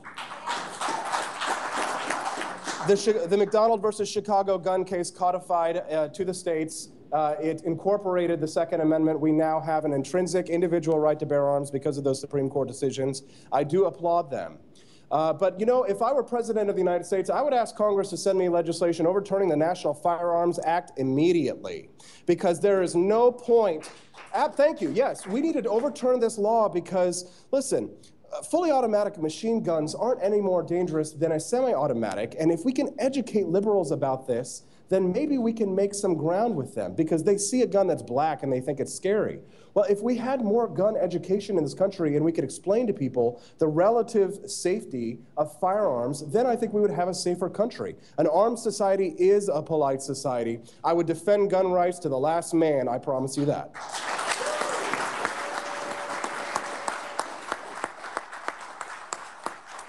All right, so now I'm going to ask each one of you a direct question and then move on to the next person. I'm going to start off with Mr. McAfee. Your arrival at political activism has come, quote unquote, later in life. Could you describe your journey to this activism and how and why you feel that the Libertarian Party is right for you? Indeed, thank you for pointing out my advanced age. You're welcome. I believe I'm the oldest man in the room. By the way, speaking of age, I'm 100 years older than Austin, and yet, every time I'm with him, he teaches me something new. That was effing brilliant about this drug schedule to zero. Duh.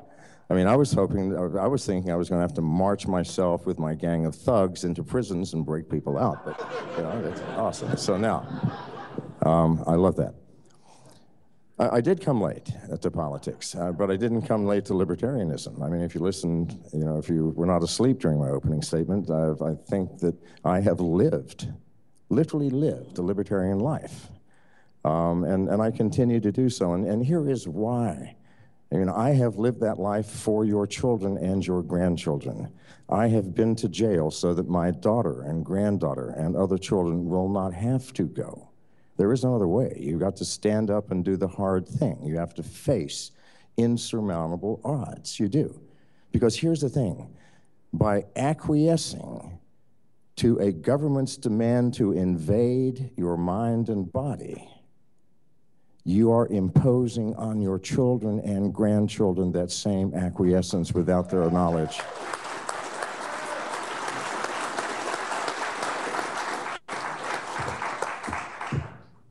That's all I have to say. Thank you. Thank you.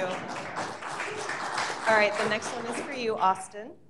You distinguish yourself from the rest of the field with your position on abortion rights, claiming that you are pro-life. The current libertarian platform states, recognizing that abortion is a sensitive issue and that people can hold good faith views on all sides, we believe that the government should be kept out of this matter, leaving the question to each person for their conscientious consideration. Could you give us a more detailed explanation of your position from a libertarian perspective? When you say pro-life, what exactly do you mean? And what specific proposals are you making in relationship to this position? Absolutely. I've been convinced by Dr. Ron Paul on this issue. This is not a matter of religion to me. This is a matter of personal ethics. And I believe that libertarians should be pro-life because all humans deserve the same right to life, liberty, and the pursuit of happiness. Now, listen, I'm very much a realist. I understand that the president does not have the authority. Murder is a state issue, and I think that it should be left to the states. But there are some things that the president can do. Ending the war on drugs will allow women to purchase birth control over the counter. This is statistically proven to reduce the number of abortions. This is perfectly in line with the libertarian platform. It's the type of thing that liberals can get on board with because nobody is pro-abortion. Nobody, I mean, unless you're actually a eugenicist, you're not going to say, yes, we should kill the babies, because I believe that it is a human life. And listen, I'm sort of a nerd. I'm kind of a futurist. I like to think about the future of humanity. And this mass culling, I think, must stop. I believe that science one day will solve these problems and that we can have less coercive ways in order for us to solve the problems of abortions. I wouldn't ban, RU-486, and I wouldn't take away birth control pills. The reality is, though, is that libertarians must present to the American people a positive life ethic, a consistent pro-life ethic, which means that we must also be against the death penalty.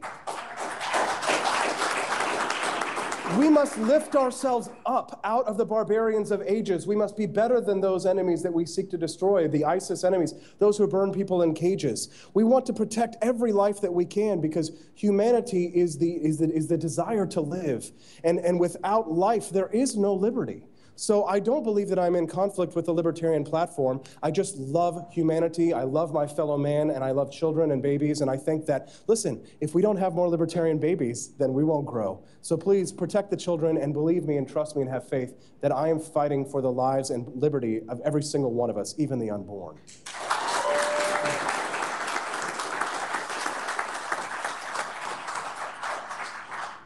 Governor Johnson.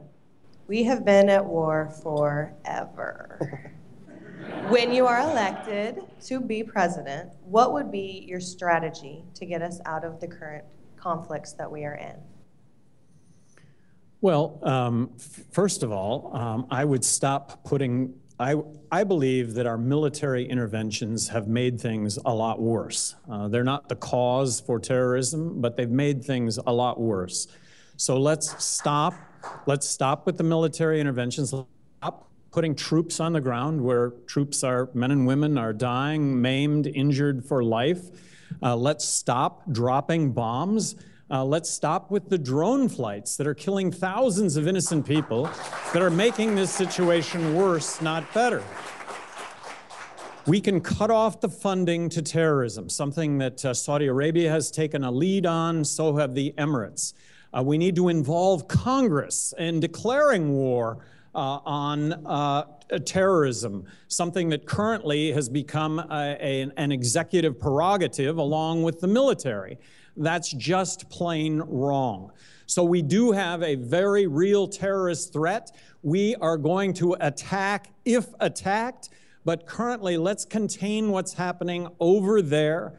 Let's cut off the funding. Let's involve Congress in this so that decisions made regarding our military actions, if there are any, are going to be made under the auspices of all of us, that all of us are going to see this as a very transparent debate and discussion that should be taking place. Thank you.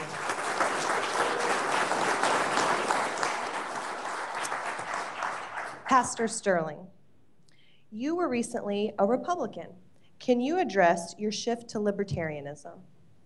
I was actually raised a Republican, and being raised a Republican, you're not allowed to be anything else but a Republican. So let's see, I'm 43 now. So that was pretty strongly ingrained in me. And I never got involved. I never did like what I'm doing right now. And I think the reason why I didn't get involved and I didn't do much was because in my heart, I just wasn't a Republican. And then, of course, I told you how I got recruited to help the Democrats out. And I thought, well, maybe, you know, this is cool. They love the grassroots. We're all gonna help each other. And I just really thought everybody's gonna help each other. And we did, and I learned all the stuff I learned and learned how to get a president elected. But then I saw Obama. I saw the whole list and all the lies that he did. And I said, you know what? This party is the same as the other. They're run by the same. And I don't want anything to do with them. And then, but I didn't know about the Libertarian Party yet, okay? So y'all have to really get the word out because people will love the Libertarian Party once they know about you. They really will. And so what I did is I said, yeah, I got to do something. I went back with Republicans. I said, I'm going to run against Mitch McConnell. At that point, that was after the Homeland Security kind of came and followed me and made me mad. Then I said, you know what? I'm going to run for president of the United States. Let's deal with that. And what I thought is I'm going to go ahead and probably need some political experience since I didn't have any. So I ran against Mitch McConnell, and I got a lot of experience doing that. And when I gained the experience I needed, I pulled out, and you won't believe what I did. I endorsed a Libertarian candidate, and it was David Patterson, and he was the first one who reached out to me. Then another Libertarian reached out to me, and it's really people that reached out to me that drew me into this party, and I thank you guys for accepting me, and I love it, and I'll help you however I can.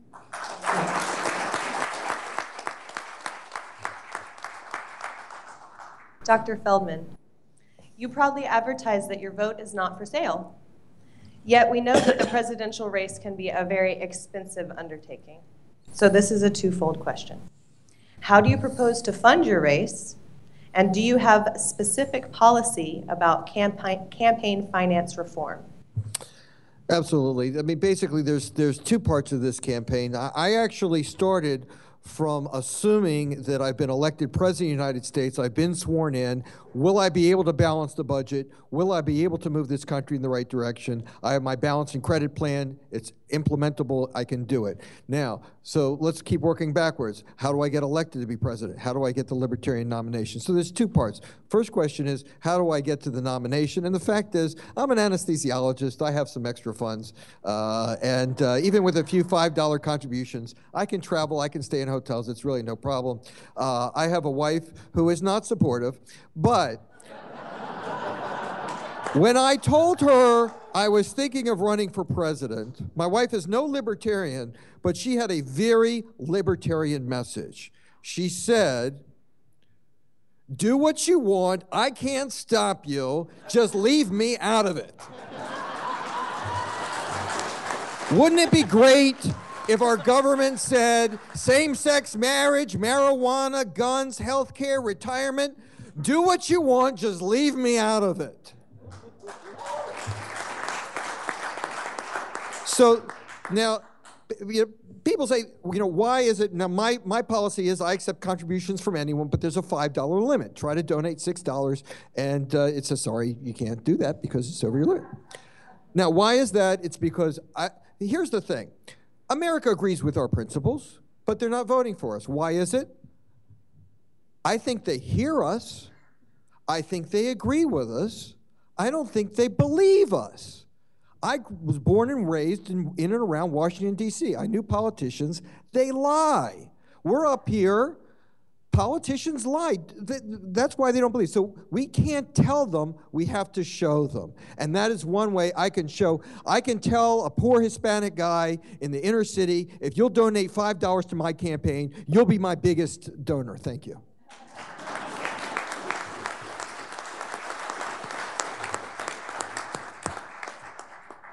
I really like to ask the same question of all the candidates so I can compare answers.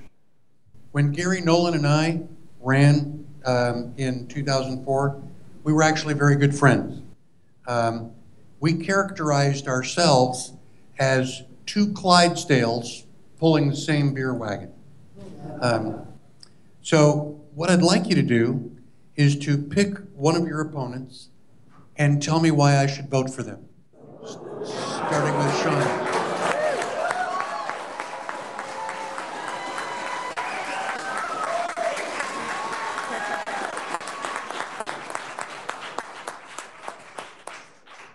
I'm a strong believer in the LP non-aggression principle. I believe through mediation, through diplomacy, through relationship building, that we can avoid force and aggression. As a U.S. president, I will make an oath to the U.S. Constitution with the guidance of the LP NAP. There are 3 people on this stage, NAP, excuse me. There are 3 people on the stage that don't have that same opinion. There is one person that does. So that person right here would be Dr. Feldman. He has a strong a view of the importance of the non-aggression principle. He's been defending it. I've been watching him in action, and he's been defending it aggressively. Some of our other candidates on the stage have not, and we also now, from what I understand, have a whole state that is not wanting to defend it either. So that's a very big concern for me. I think when you go to vote, the delegates really need to take that into consideration, and I'll leave it to them if they want the other 3 want to explain their views on it. But I do know that I have been watching, and I've been looking to see who's strongly defending it, and Dr. Feldman and I are the only ones that have been to this point. Thank you. I could say a lot of nice things about everybody up on this stage. I've known Governor Johnson for years. I supported him heartily in 2012, and if he wins, I will support him with all of my heart as well again. Mr. McAfee and I have become close friends. I look at him sort of as a father figure. I'm insanely jealous of his life, and who wouldn't want to live that kind of utopian libertarian life in South America, and an international man of mystery and intrigue. Mr. McAfee is an inspiration to me. I think he's got the sex appeal that this ticket needs. And I could say a ton of nice things. Shauna Sterling has the love and the hope for the future. She represents the faith-based libertarians. Dr. Feldman would be a fantastic Surgeon General. I think any of these candidates on stage. I think there are lots of good reasons to support any candidate on the stage. Governor Johnson is a great voice for liberty. He's got the experience and the credentials that we definitely lack with the rest of us. So we all have our strengths and weaknesses. I could make a case for anybody up on the stage, but vote for me anyway.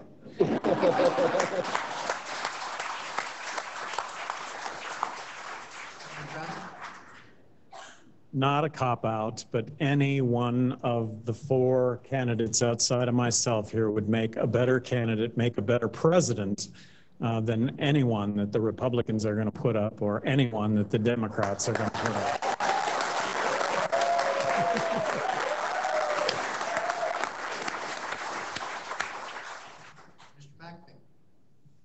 I have to agree with Gary Johnson.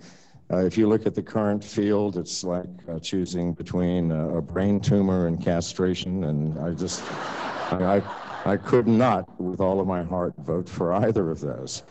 And in all seriousness, Gary's correct. I think any of us up here would make a far better president than anything that the Republicans or Democrats have vomited out in the past 20 years. So thank you very much.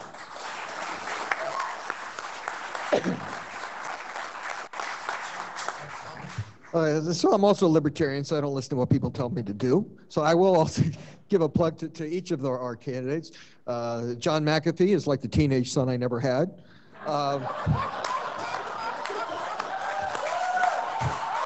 Austin Peterson brings a freshness and energy and and feel pretty easy on the eyes. Gary Johnson has the experience, and people know you don't have to guess how he would be as an executive. He's been there. But you asked me to pick one, and I'll tell you, I would pick Shauna for one reason especially, and that is I'm all about power and control, and people are trying to control the Libertarian Party. John Stossel is trying to control the Libertarian Party. He tells us that we only have 3 candidates. Steve Kerbel dropped out because he said John Stossel did not consider him a candidate.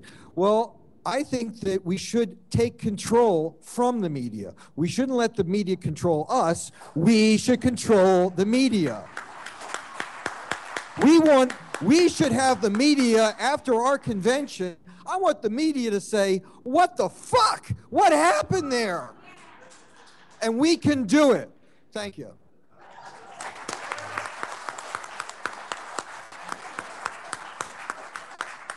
We're going to go to our viewing audience now, and we're going to take 2 Twitter questions directed to, each question directed to a particular candidate. So this question is for Mr. McAfee. Your arrival at political activism came later in life, and could you describe your journey to this activism and how and why you feel the Libertarian Party is the place for you? We are libertarians. That one got answered earlier, right? Yes. Give him another one. Give him another one. I'm happy to answer it if that makes everybody happy. I'm very easy. I think they asked that already. They did, but I'll answer it again. It's easy for me.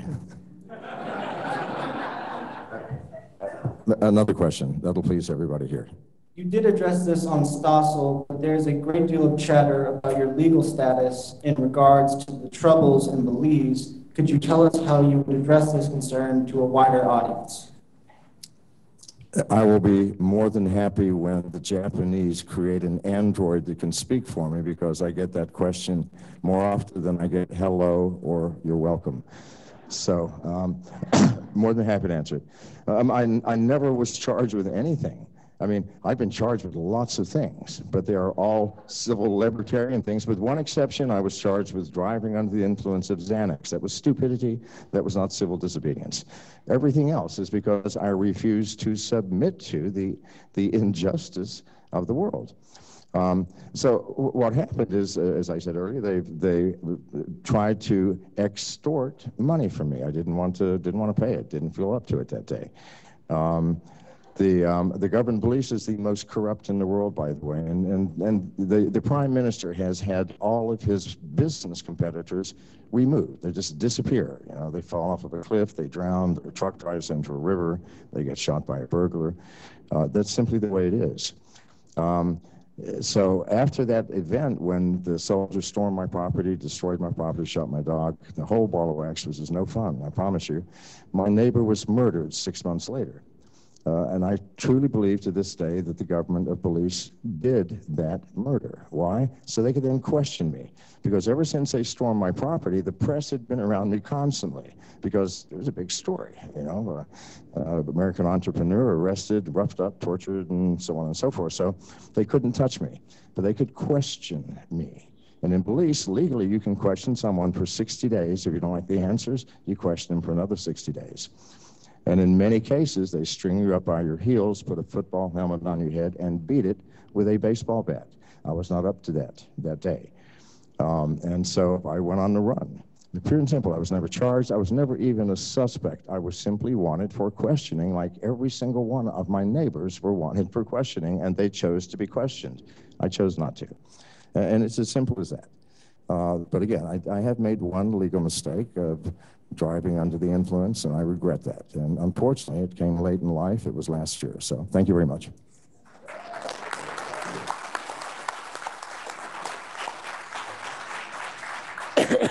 And the second question is for Dr. Feldman. While you are a longtime and respected member of the Libertarian Party, you have not gained as much attention as the other candidates in this race. If nominated, how would you bring your visibility to a national level? Well, it's actually part of the strategy, because, you know, if we had someone who's has the wonderful attractiveness, the inspired voice, just a very, very special person, if they're going to win because they're a special person, they're also an easy target, and they're easily destroyed. You know, we don't, you know, people say, well, how are you going to raise money? How are you going to get name recognition? Well, if name recognition is the most important thing, then we're looking at a President Clinton or a President asshole Donald Trump. Now, but what we have is we have principles and we have political integrity. And they don't have that, and they can't get that.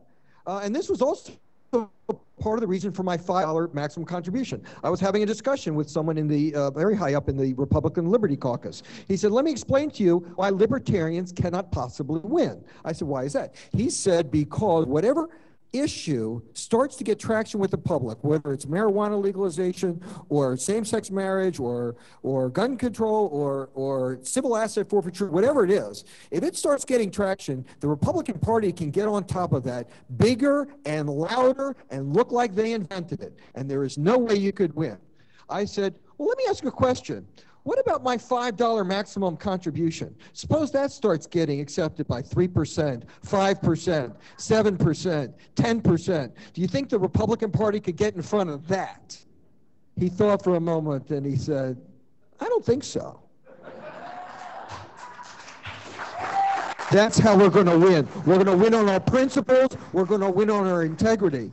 The other thing I'll tell you is that my last name is Feldman. I'm proud of that name because my great-grandfather bought it to get onto the boat. But Feldman means man of the field, a farmer. So you throw dirt at me, you throw shit at me, I will grow tomatoes. I'm not going to do a Ross Perot. Thank you very much.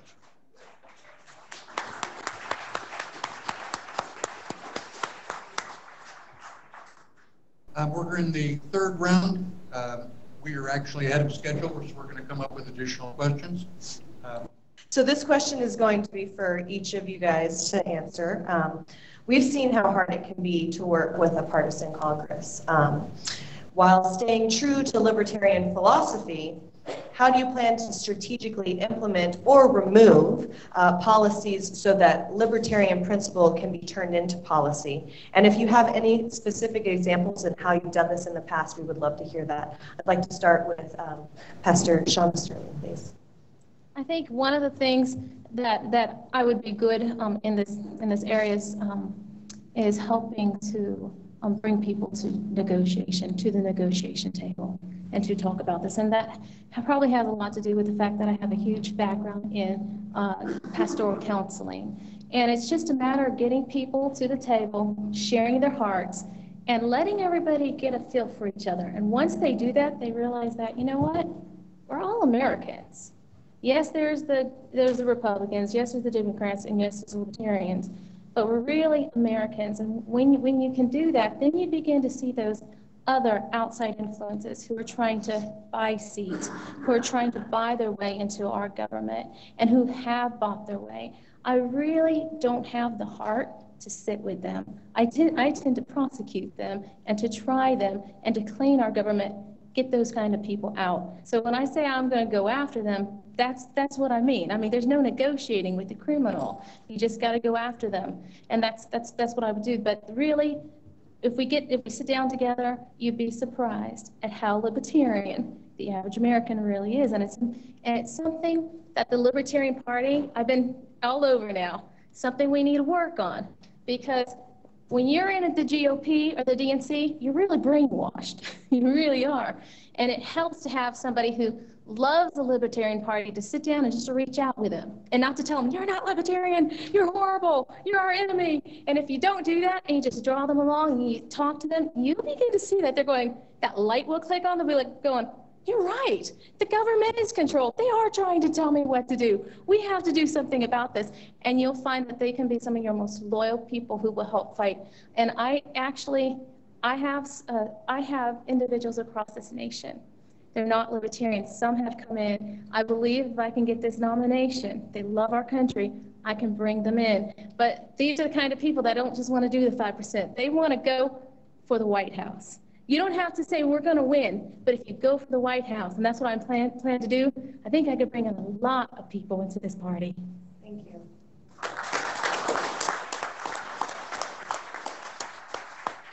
Mr. Peterson?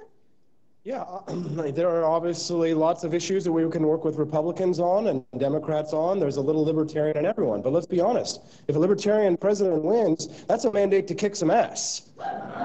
All right? We're talking about cleaning house here. So with a wave of liberty in the United States and a presidential candidate who destroys the three-party systems, we have a mandate.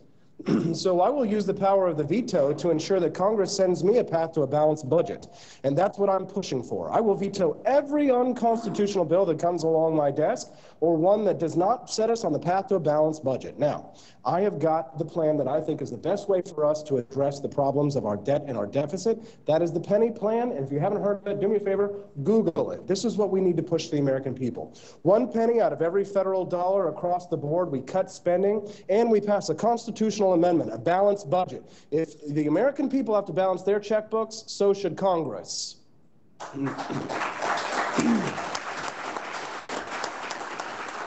Right now, we are at 105% of spending, ratio of spending to our GDP. We need to get that down. We need to get that down to around 18%. The government needs to live within their means. We can do this if we move towards a balanced budget amendment, and I would sign such a constitutional amendment to make the government within their means. But truly, and Gary Johnson is correct, there is a little bit of a libertarian in everyone. So whichever Congress, whichever House, excuse me, party is in control of Congress, you find the issues that you agree with them on and you work with them on that. If the Democrats are in control, we work on civil liberties issues, ending the war on drugs, ending crony capitalism, and bringing in the Democrats that are principal Democrats on those issues. If the Republicans are in control, then we work on balancing the budget. So I think there's something for us to get done in Congress, but we're not just they're not getting sent there to make friends. We're getting sent in there to throw a few elbows and clean house. And that's the attitude we might have to take. It's a little bit aggressive, we might say, but that's what I think the American people want. They want a president who can kick some butt when he gets in the White House, and I promise you that's what I'm going to do. Thank you. Dr. Felton? Government is an instrument of force. It's a lethal weapon. But like a handgun, if it's kept under control and used properly, it can protect our rights. If we don't control it, it will infringe on our rights and the rights of others. We need to get government under control. I agree with Shauna. You don't negotiate with criminals. I will not negotiate with Congress.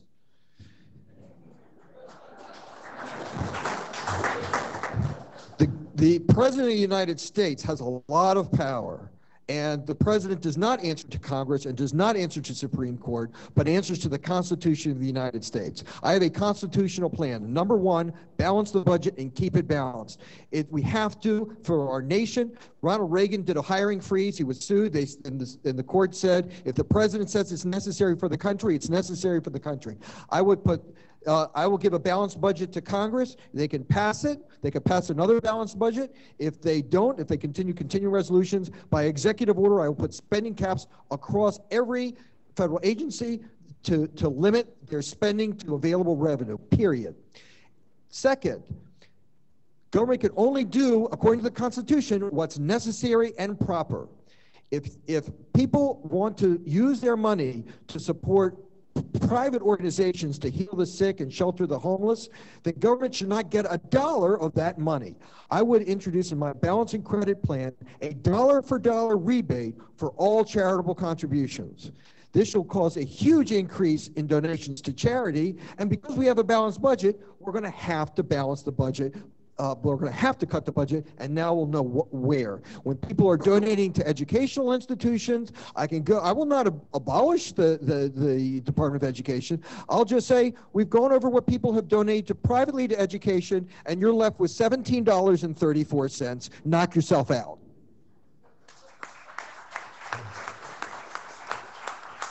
Mr. McCarthy? Well, I had an epiphany recently, and I finally understood there is one thing that the president can, in fact, do. That is instruct the DEA to set the drug schedule to 0. That just came to me, so. You're a smart man, Mr. McCarthy. The founding fathers and mothers, yes, mothers, all these men were married. And if you've been married, you know exactly what influence a woman has in this world.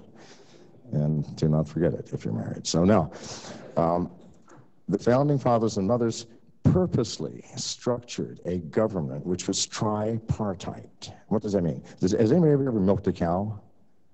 Nobody. This is Texas. Oh, yeah. Did you use a three-legged stool? Wonderful. Three-legged stools do not wobble, cannot wobble, and maintain stability, no matter what chaos is going on around it. So, if we truly act on libertarian principles, which are very, very simple, they are the principles within the Constitution, our right to privacy, our right to self, the fundamental concept that we do not harm one another and we don't take each other's property. And we keep our commitments and our agreements. We keep our word. Really, is there anything else in the Constitution other than that? Everything else is built upon those precepts. A libertarian president has the Constitution on his side or her side, I promise you. And if you go in with a pure heart and you believe in and act on these principles, Congress will get a clue, I promise you. Thank you. Governor Johnson. This is going to sound really naive, but I'd never been involved in politics before prior to getting elected governor of New Mexico. So naively, I really thought that Democrats and Republicans would come together when it came to good ideas. Well, that's just not the case. There's Republican dogma that Republicans won't cross over that line. There's Democrat dogma that they won't cross over that line. And I will tell you that I was an equal opportunity vetoer when I was governor of New Mexico. I got elected as a Republican. It was 2-to-1 Democrat versus Republican in the legislature. A third of the bills I vetoed were Republican bills. My favorite bill that I vetoed was a dog and cat exercise bill. It was a Republican bill that was going to require pet stores to exercise their dogs and cats 2 hours a day, 3 times a week. Now, I got to tell you, it's a really good idea. That's where I would like to buy my dogs and cats, but I vetoed it because I said if I sign this legislation, the next thing I'm going to have to do is fund a dog and cat exercise police. So I think as a libertarian president, you could challenge Republicans to balance the federal budget. You could challenge Democrats. We've got the highest incarceration rate of any country in the world, and really it has to do with mandatory sentencing. It has to do with ending the drug war. Challenge them. They're supposed to be about military intervention, but they're not. But challenge them on that. And as opposed to crony capitalism, bring a libertarian perspective for the whole country. Look, let's eliminate income tax. Let's eliminate corporate tax. Let's abolish the IRS. Let's, when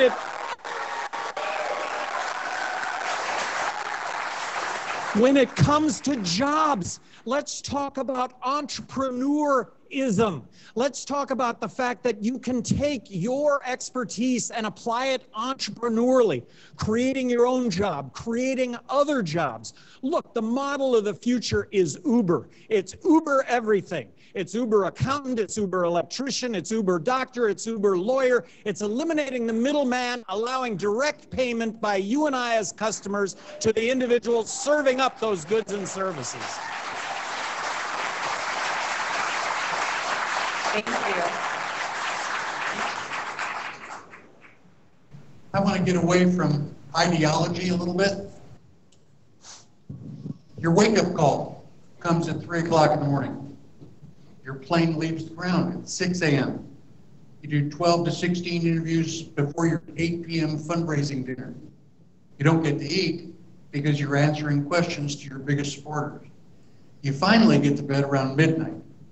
This is an average day. Some days are worse.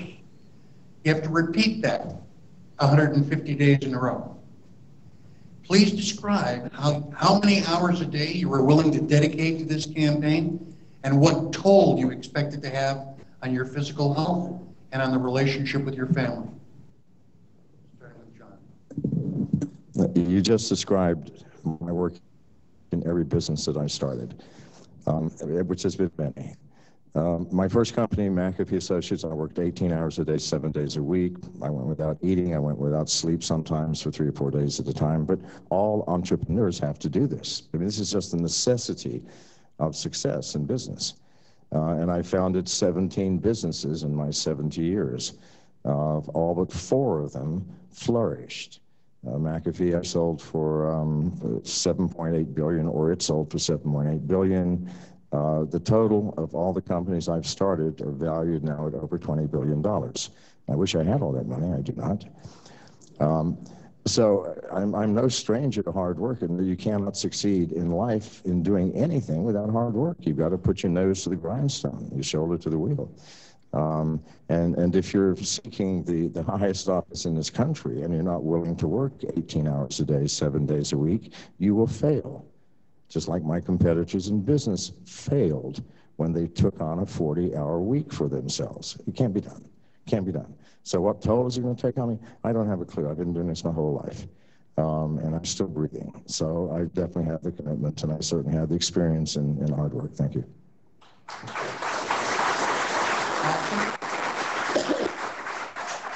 So I've had the good fortune of having a tremendous campaign manager come onto my team who is an entrepreneur himself, who has been fighting doggedly every day. I'd love to give some credit to him, Mr. Tony Stiles. Tony, thank you very much. About 4 to 6 weeks ago, we were in Washington, D.C., and it was 3 a.m., and my girlfriend and my staff had all been passed out. There was nowhere for me to sleep except for a dirty pile of laundry against the wall. And I curled up against the cold wall, and I slept with a airline pillow on my back, around my neck, because I didn't want to disturb everyone who had been working so hard to get me here today. And when the state of Colorado decided that they would not invite me to their forum specifically because they were afraid of what I had to say in their forum, we drove 18 hours that night straight to Colorado to tell them, give them a piece of our mind, and to talk about liberty and free speech and say what that really means. So if you think that when the presidential debates comes around, that I'm going to slink away even if they don't invite us, even if we don't make the high percentage, the ridiculous percentage, you got another thing coming. I will be there. I will be there. I won't back down. Governor Johnson has stated that there's no way that a libertarian wins the White House unless they get into the base. What kind of attitude is that? We've got to be champions. Listen, then will you drop out? Then why not drop out if you don't get into the debates? Because they're not going to let you in, Governor. You need a champion. I am the Freedom Ninja, and I will fight for liberty, just like I have every day for 10 years. This is a defeatist attitude. He is a defeatist. Do not nominate this man. Nominate the man who will fight for you till the very end. Because listen, for the last 10 years, every day on the Freedom Watch I have stood. I am the night watchman. And there is no one who will stop me from pushing this message. No Republican, no Democrat, and no Libertarian. Because I am my own man, and I fight for liberty and what I think is right. And I will speak my mind, though they come against me. So do not give in to defeatism. Fight. Do not give in to the end, because it's never the end for liberty, no matter what happens.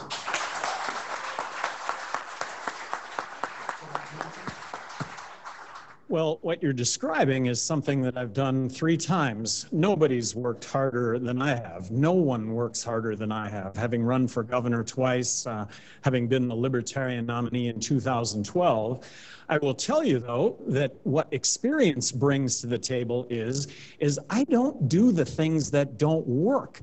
I still work as hard, but I don't do the things that didn't work, and that was something that I learned through experience. There is no way that a third party wins if they're not in the presidential debates. I am suing the Presidential Debate Commission to bring that about.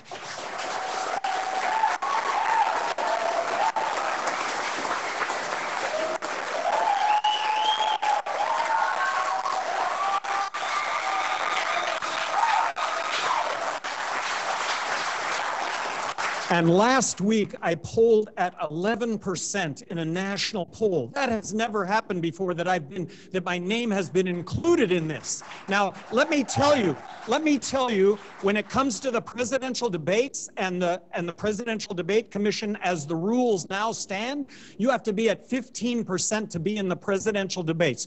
You think they're going to state tomorrow that you can't be in the presidential debates tomorrow and I'm going to give up? Hell no. They're going to state that maybe 2-3 weeks before the election. So this is a no give up the whole time. And if you think I'm going to give up, then vote for Austin.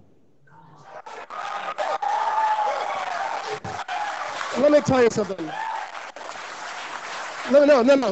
Listen, we got, everybody knows our policies here. It's actually Shauna's turn, excuse us. It's actually Shauna's turn. Thank you very much. You had your 2 minutes. Listen, this is the debate, guys.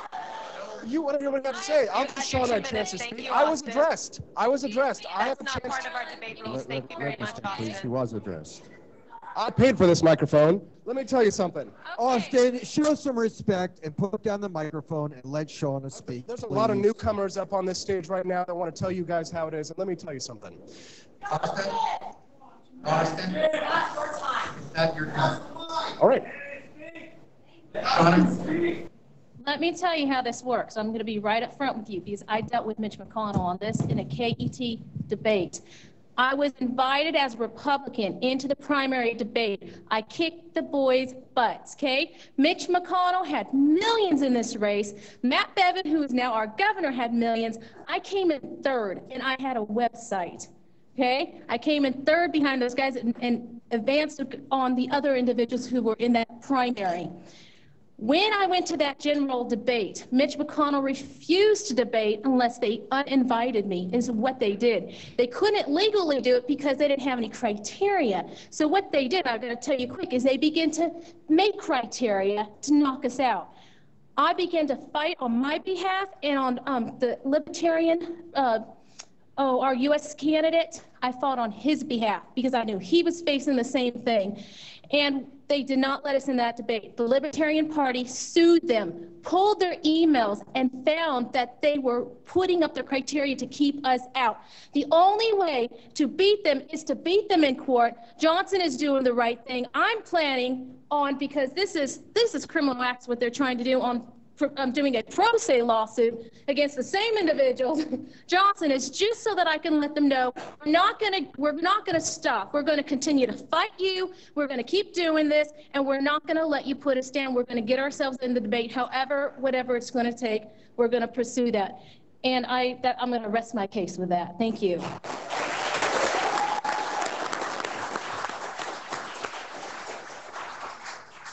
I've often said, I'm not a you should do it this way libertarian. I'm a this is the way I do it libertarian.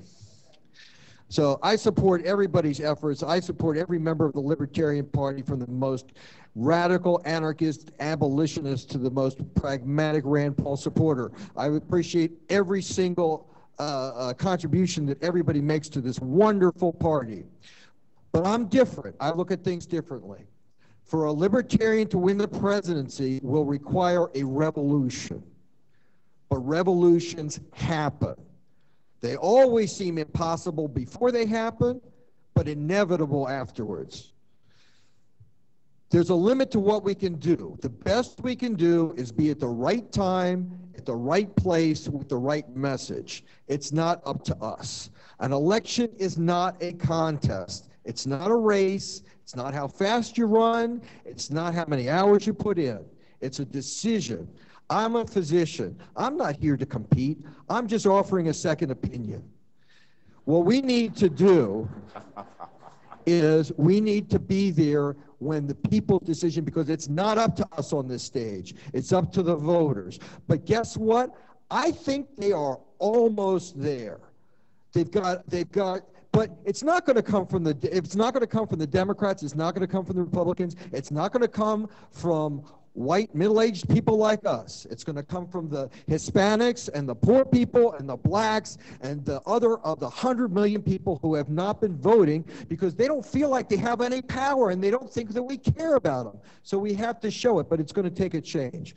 So how to do it? I'm not going to do it through hours of work. I think the way we do it is by leveraging what we could do. We need to do a voter registration program to send our dedicated activists to the college campuses and to the parades and to the festivals all over this country, and to get people to vote. We got to tell them, we believe in personal empowerment. If you feel that Hillary Clinton is the best for this country, then vote for that liar. If you think that Donald Trump is best, vote for that asshole. But if you disagree, then register your ass and vote. I want to thank all the candidates so far. We're going to go to our Yeah, thanks. You guys skipped me last time. Something really interesting has started happening. Is kind of the pattern that you can see over here is Governor Johnson just gets a mention, every 10 seconds or so. He's just pretty solid and consistent all the way through, and it's basically been that way all week. Mr. McAfee gets mentions every time he starts speaking, and someone posts a picture of him with his shirt off too. That's. But something really interesting happened about 20 minutes ago. For about 10 solid minutes, Austin Peterson just got a machine gun of mentions for, I don't exactly know why, and it lasted about 10 minutes, and that's it. But it was really impressive, and it moved his light blue, if you look in the very tippity top corner, just shot way up. So I thought that was totally interesting. And we're going to take a question from Twitter now. Let's take a question. Can you explain our little circle of dots over here? Yeah, so this is called the Spidey chart, and this is like mainstream news media stories.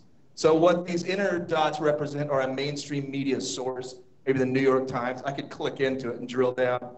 And then these secondary are other outlets who picked up that story, and then you move down further into the social media and where they're being shared beyond that. We have the ability to drill down into these things, but we could do that later, probably. Okay.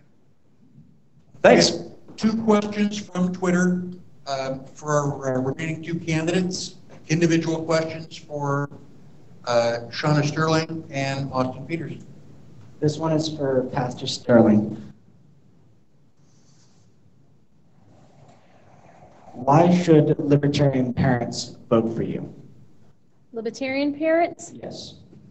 Wow. I want to ask if there's more to that question, because there's so much that could be said.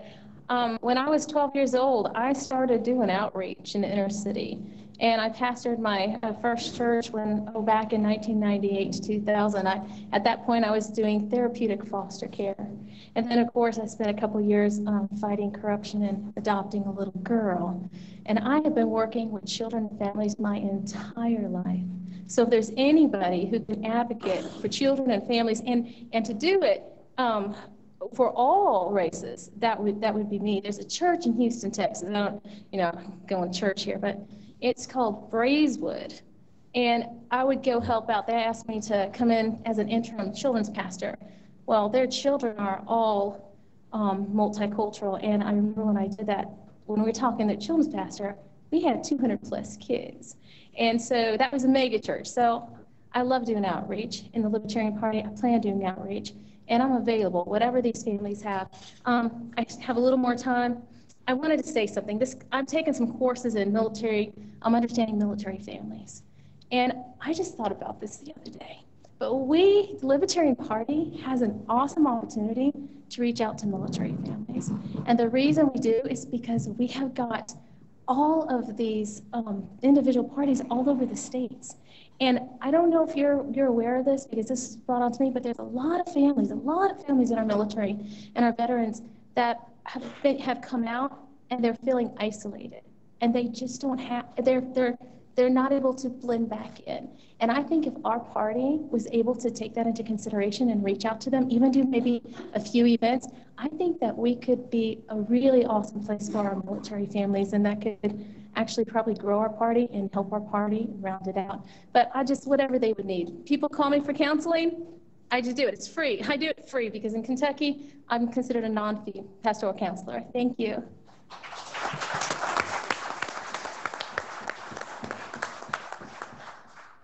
And the last question is from Mr. Peterson. There's been a lot of talk about your personal matter the most kindly of these statements being that you are off-putting or people say that you rub them the wrong way. How do you respond to these comments? What would you do, if anything, to adjust considering this feedback? It's amazing that a radical and an agitator is not accepted in his own land. I am an agitator. I am here to make people uncomfortable. My job is to bring about change. I am a change agent. I am fighting for the future of this movement. I have been behind the scenes, sat behind and watched too many failures. And I am a winner and I have a winning attitude and I will fight until the last man. I have an army of freedom ninjas in my back that believe me. There are hundreds and thousands of people that I brought here to watch tonight because they believe in me, because they believe that I'm the future of this movement. And if I'm making a few people uncomfortable, it's because I'm lighting fires under people's butts, because I want some people to get out there and campaign. Because if it's not going to be me that's at the top of the ticket, I guarantee whoever the nominee may be is going to be a better man or woman because of my campaign. So I am here to fight and to bring about change. And you know what? Prophets are not always accepted in their own lands. And so if you do not like me, perhaps you do not like me because of my personality, but my message is pure and clear. I am a child of the revolution. The revolution continues through AP for LP. The spirit of libertarianism resides in the campaign that I am pushing. And in the future, the country will be different and change because of the army of freedom ninjas who are at my back, who are watching right now. I love you guys. Thank you. There are no big special interests guiding my campaign, funding me solely. I am totally funded by the grassroots.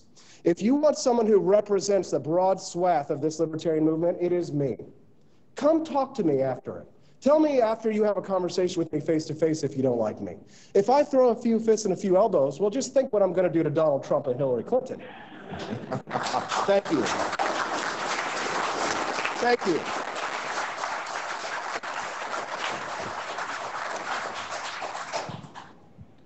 Okay, candidates, we're in kind of our last round. This is a speed round. Your responses are limited to 60 seconds. Okay. And we will be alternating questions here. First question is for Dr. Feldman. When I was born, I was given 3 vaccinations. Today, a baby might be given 37 vaccinations before they're 2. What is your medical opinion of the dangers of vaccination, and what are your personal views on government-mandated vaccinations? A very intelligent way of structuring the question into 2 parts, and I'll answer them both separately. One thing to understand is what vaccinations do is they stimulate an immune response. Every single human being is vaccinated by thousands and thousands of antigens just through our day-to-day activities. We're exposed to hundreds of viruses on a regular basis, and we develop immune responses to that. So the reason why vaccination works is because it's not unnatural. It's just facilitating a process that is normal to human beings. Now, the problem is not that people don't trust the vaccinations. The problem is they don't trust their doctors, with good reasons. Doctors have not done a good job of representing their people, of too much connection to the industry. So now the question is, should we mandate vaccines? No. If 90% of people are vaccinated, that gives total, that's the best you can do. So what we need to do is have vaccinations, but no government mandate. Thank you.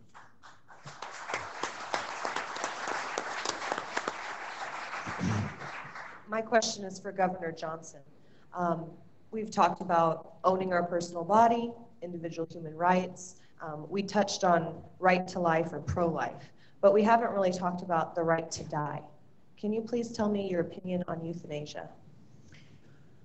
Is there a more fundamental right than being able to end your own life if you so chose to do that?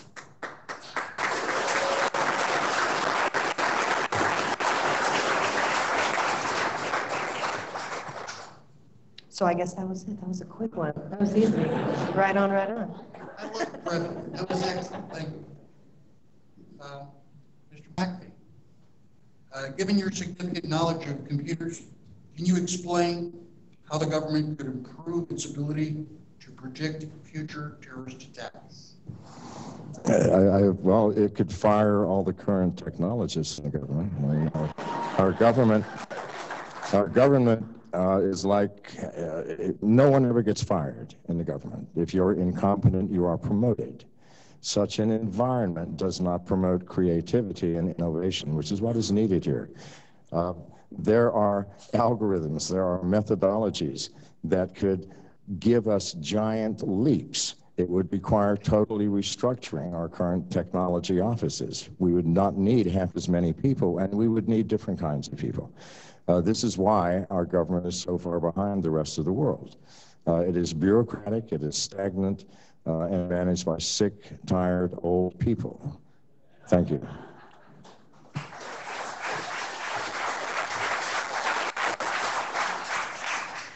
All right, this one is for Mr. Peterson.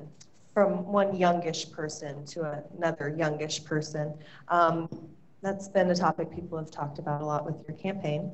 The traditional route to the presidency usually involves beginning governmental service and then working your way up through the Congress or state level.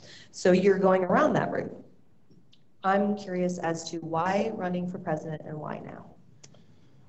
At the end of last year, I was desperate, and I saw ourselves bereft of leadership, of someone who would stand strong and carry the torch of libertarianism, pure, clear, honest, with integrity. And I will lift up the sword of righteousness to the American people and remind them of our constitutional republic and what it means. Now, not all public service is the same, but I've served my country and I've served this party. And I've done it for many years. Now, I've not been successful as a Republican. I've been successful as a libertarian. That's an important difference. That's an important difference. I'm not a carpetbagger. I've built this party. Now, I think that I could bring us forward. And listen, don't hate me because I'm young and pretty. The truth is that our country was founded by young people. And if you saw the Stossel debate, you would realize the truth is that on July 4th, 1776, the founding fathers, Thomas Jefferson was 33. Alexander Hamilton was 21. James Madison was 25. The Marquis de Lafayette was 18 years old. Young people founded this country, and young people will restore it. I promise you that. Thank you.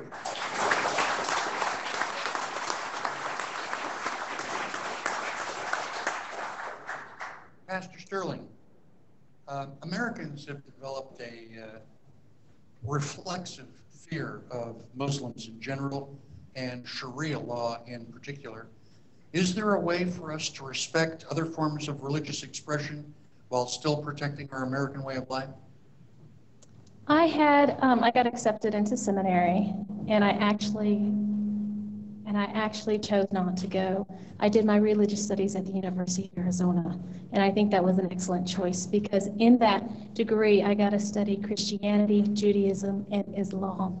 And we have a lot of Muslims, a lot of individuals who follow Islam in our country, and they do that from the goodness of their heart, from what is good in their faith. Unfortunately, ISIS has taken extremes of a religion and has played off of it, and really has been a horrendous attack against Islam and against the Muslim people. One of the things that I'm very proud of, and you won't see this a lot on the internet, but I have been working behind the scenes to support our special forces and the role they played with the Kurds. I was one of the early ones who said, arm the Kurds, and they are Muslim. And they have been, since I was one of the first ones that said it, they gave them that money. And I'm telling you, they have been fighting ISIS, and they have been taking back these cities. So it's just having an open heart and realizing that there's not just extremity in Islam, but also there could be extreme individuals in any religion.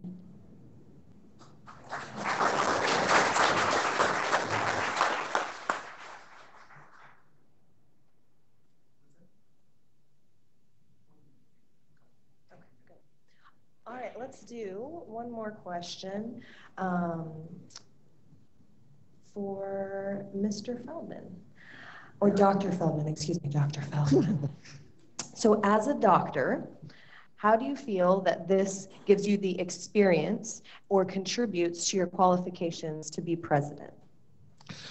mostly because of my experience with human beings. I'll tell you, once you've seen human beings from the inside, you realize how similar we all are. We really have a lot more in common than we have different. I'm probably the only person here who's seen abortions up close and personal and seen how brutal they are, as well as probably the only person who's taken care of a woman who's been the victim of an illegal abortion and seen how horrible and terrible that is as well. I can tell you that I've seen a lot of death, and it makes you appreciate life, but it also takes away fear. And fear is a method of control. Once you fear, people can control you. And you'll hear fear up here. John McAfee is afraid of a cyber attack. Gary Johnson has said he's afraid of Sharia law. Austin Peterson is afraid of Gary Johnson. I'm not afraid of a damn thing. Thank you.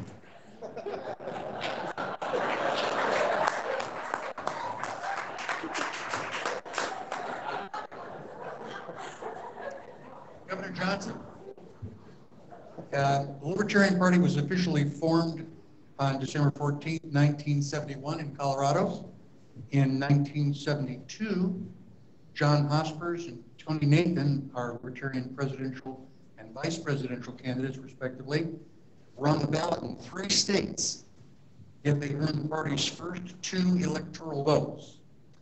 What has the party accomplished since then, and what do you predict for the Libertarian Party in the future? I think we have the opportunity, and I would not be doing this if there weren't the opportunity of winning. I wouldn't be doing this if that opportunity didn't exist. And in this election, how do you set the table any better than what it's set? You've got Donald Trump is going to be the nominee. Hillary Clinton is going to be the nominee. These are the 2 most polarizing figures in all American politics. Look, I think that the vast majority of Americans are libertarians. They just don't know it. And the table is set such that people are going to actually know it. I bring up the website, isidewith.com. For everybody here, get online, take the 36 questions in this political quiz. Tell your friends to take this quiz.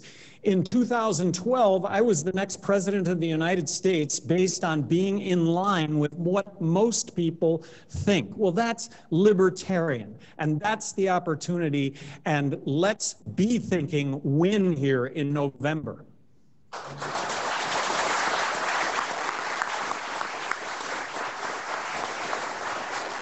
Mr. McAfee. I have a question for you, Mr. McAfee. So when we look at the government, we hear a lot about asset forfeiture, all kinds of government corruption, government gone out of control in many ways. So as president, what would you do to rein in corruption in the government? In order to rein in any corruption in any system or even in any individual, you have to first rein in their power.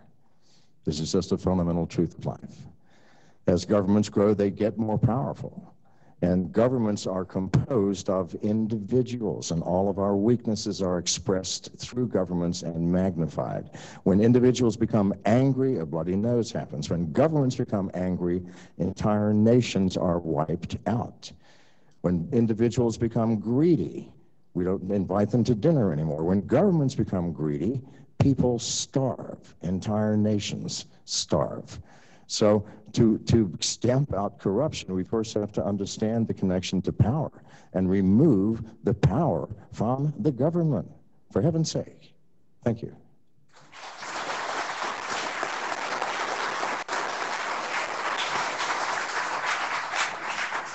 Austin, I'd like you to define the universe and give 3 examples, please.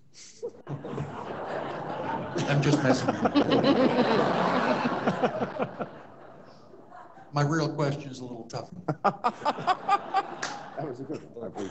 I wore a white shirt and tie for all 8 years of grade school. Now, children buy blue jeans with holes already in them. Many of our children graduate from high school functionally illiterate, and they have no significant grasp of history. How are young people going to help us restore liberty if they can't look away from their iPhones long enough to cross the street? Well, first of all, technology frees us all. Technology is freeing people in other nations. Let's get out of our American bias here. There's a revolution going on in Brazil right now. And do you know how old the leader of that revolution is, that young libertarian? He's 21 years old, and he's doing it with his iPhone. So don't tell me that young people can't bring about change in this country, because we can. And don't tell me that we don't love our country because we wear blue jeans, because we're a hell of a lot cooler than our parents ever were. And our music is better too. Listen, we started at the bottom, now we're here. Young people are going to lead this country back to a limited government, and we're going to do it with our phones. You know, how am I competing with these frontrunners? You know how I'm doing it? I'm doing it with my iPhone right now. They're donating. They're spreading the word. The revolution continues. So I don't have much time. Come talk to me afterwards. I could tell you incredible stories about my life and my journey as a libertarian. And I guarantee you that if you put me at the top of your ticket, you will be proud to be a libertarian. And the young people will come and they will flock to our banner, because liberty unites us. It doesn't divide us. And some old people can come along too if they want. But just John? Only John's allowed to come along? Say again? Only John's allowed to come along? Well, he's cool. John's cool. So Yeah, I thought he was. I thought he was texting women this whole time. All right. Last question is for you, Shauna. As a pastor, as the president, how would you encourage and continue to keep church and state separate?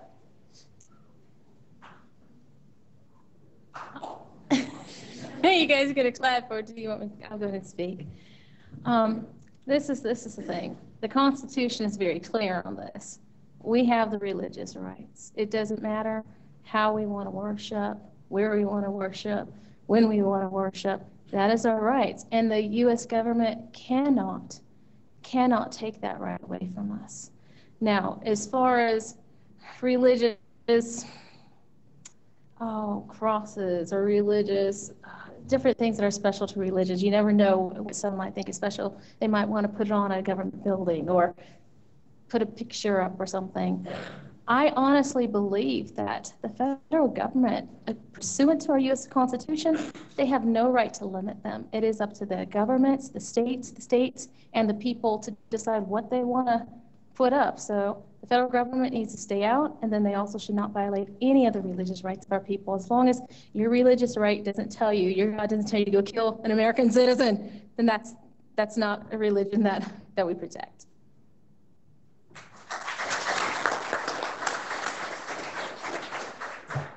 Everybody can take a deep breath. We've come to the end of our questions. We have your closing statements. You have 2 minutes to summarize your campaign and make your last appeal to the delegates and the voters. Again, we'll go in original order. Dr. Feldman. Well, as I said, I think we have to try a lot of different things. We have to try our message in different ways to find out what resonates, because it used to be that the medium was the message. Today, the message has become the medium. A fellow can take a video of his little kid in the backseat after the dentist, all stoned out. 150 million people all over the world can see it without $1 of promotion. So I'm going to try poetry. So, Break These Chains and Fly by Mark Feldman. I'm Mark Allen Feldman. I'm an Ohio resident. I'm telling you why I'm running for president. I'm getting old, but I'm still bold. I got no fear because my blood runs cold. I'm never bought, and I'll never get sold. My answers were slave too. That's why I can represent you, because I'm a libertarian Jew. Republicans and Democrats are whack. They spend billions of dollars just to attack. We've been slaves, and we're not going back. Libertarians are fresh and dope. We don't care who you marry, what you carry, or what you smoke. So give a libertarian your vote, because billionaires will never care for a country that's broke. They say you have to flash the cash to make it splash. They promise you everything, then dine and dash. I don't buy it, and I won't try it. The government's too fat. Let's put it on a diet. The bureaucracy's supposed to work for us. They promised all the pork for us, but they don't do squat for us. No more oppression or deep depression, no apologies and no confessions. A time of defiance and self-reliance. They think we're small, but we're like giants. We may lose, but before we die, we got to break these chains and fly. Poor education that's humiliation, discrimination, and brutalization. Inflation and taxation bring inner city evacuation, dislocation, stagnation, and mass incarceration, and most welfare is for the corporations. These are the 10 plagues that affect our nation. John F. Kennedy had the remedy till he was killed by the enemy. The assassinations rocked our nation, started terrible conflagration. But he hadn't lied when he prophesied, because what he said was simply incredible. Those who make peaceful revolution impossible make violent revolution inevitable. Thank you, Doctor.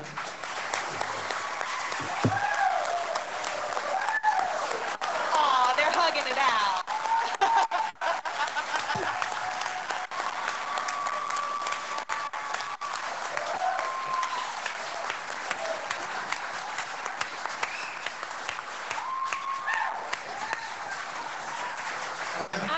Goosebumps all over my arms right now. I'm gonna say this as gently as I can. If you want to see another Stossel debate, then go ahead and put your tokens in for these 3 candidates. When it comes to our meeting in Orlando, Florida, these guys, they've got people campaigning for them already. Some of their trips are paid for. They're going to get those 30 delegates. They're going to get them. Austin will get them. McAfee, he's popular, he'll get them. Johnson's got them all ready to go. But some of these other candidates up here, like Dr. Feldman, like myself, we need you guys to have some faith in us. Get us on that debate. Get us in the debate. Unless you want to just see the same 3 candidates, get us in the debate. Give us a chance. Don't you want to see what we got to offer? Give us a chance, and we will fight for the LP party, and we will go ahead and take it as far as we can go. So we need your help. Please remember that. Remember our names and help us get into that debate. I need you guys, I really do, okay?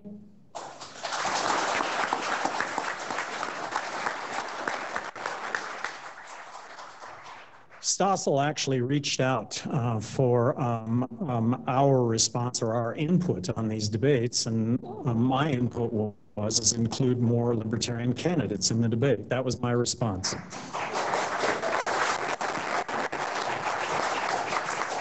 There is a general election that's going to follow the nomination for libertarian candidates.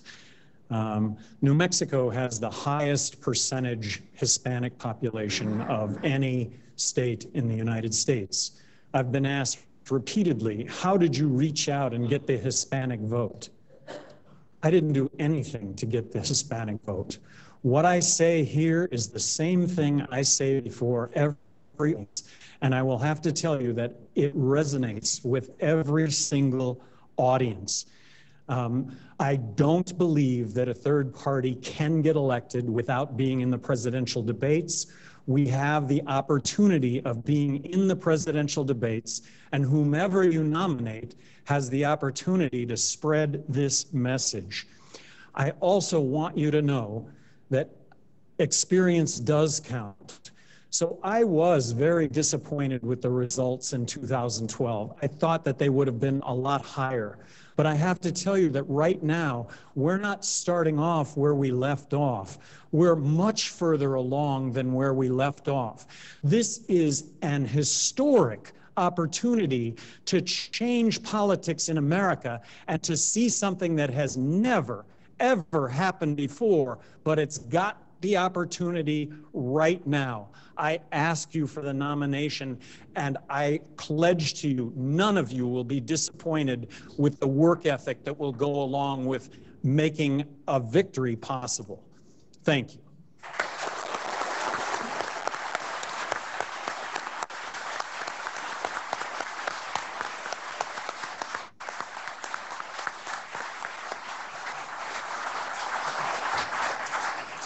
Well, ladies and gentlemen, we have a rendezvous with destiny. And we can decide whether or not we will try what we've tried before, or if we'll try something new. I believe that I'm the only candidate on this stage who can put together a broad national coalition of libertarians, conservatives, reasonable Democrats, and independents to win. There are conservatives who are reaching out to us, to our campaign, people who have run fleeing from the GOP specifically because they had, the only problem that they had with the Libertarian was that they weren't pro-life. So on a national stage, while this might harm me in my primary, this is very good for us in the general election, and this will allow us to build a much larger coalition of these conservatives who will not support Donald Trump. When it comes to those reasonable Democrats, I have advocated for a full end to the war on drugs. I have advocated for a full end to crony capitalism. I would never, ever, ever force someone to bake a cake for someone they don't believe in because I believe in religious freedom. The issues of monopoly and of economics are that they bear out towards the libertarian viewpoint. If you want the United States to be a freer, more prosperous country, then you have to argue for libertarian economics because the laws of supply and demand will catch up with you. I am steeped in the arcane lore of libertarianism. I will bring the message of Mises to the masses. I love Mises to pieces. And I consider myself very much a Hayekian of spontaneous order. I am a warrior for this cause. We don't come around very often, the liberty champions. But when we do, I hope that you will understand that the abrasiveness that you might see is not out of a disdain for my fellow man, it is out of a fear of a loss of liberty. And so I'm fighting for our cause now. And I ask for your vote and your support at the National Convention in Orlando. I will make you proud to be a libertarian, and I will bring you a victory because I've been winning every day for the last 10 years, and I'll keep on winning for you. So please vote for me. Thank you.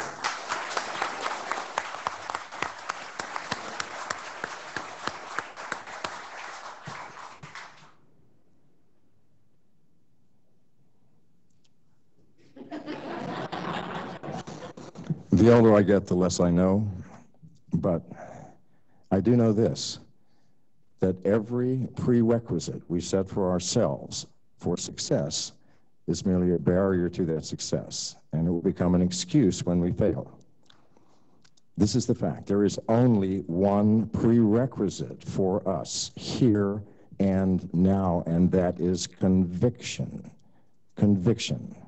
Not just belief, but conviction, that thing that grows from your heart, which you know is true and manifests itself in the world. What creates a revolutionary? What separates a revolutionary from the average citizen? It is conviction.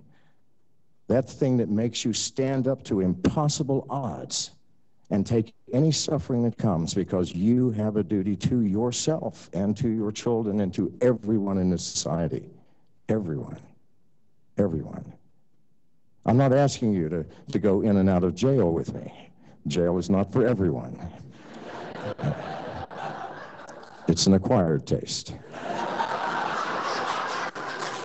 But if you have conviction in these simple, beautiful, magical things, the precepts of this party, then please, those of you who go out and get voter registrations, God bless you. God bless you. That is what gives the party this power. We need nothing else but access and our hearts and the conviction that we are doing right.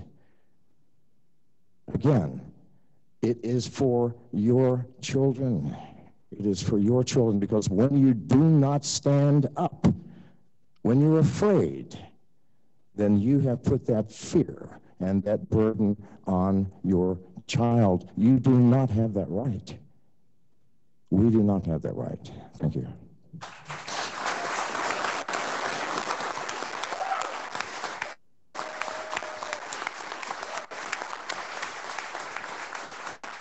Wow. Wow. I've been back following Twitter, guys. If you're not following, this is unbelievable. You have to see what some of these tweets are saying, that this is what a debate is supposed to be like. You guys just schooled everybody on how this is supposed to be done. Thank you very much. All right. I want to certainly thank our candidates one more time, Dr. Feldman, Pastor Sterling, Governor Johnson, Mr. Peterson, and Mr. McAfee. Let's also thank our moderators, Jack Spitzel, Michael Bodnarek. There you go.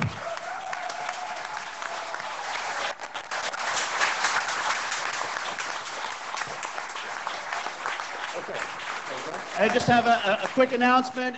There is a private screening of Peace Officer at 10:30 at the Doubletree. It is a very unlibertarian-free event, so please attend and have a great night. We'll see you at the rest of the convention. Thank you very much. Have a great night. If you have a question about this board and want to come learn some more about it, come on up as well. We'll be answering questions. Oh, thank you. It worked out well. We had to wing it a little bit. Yeah, you have your question.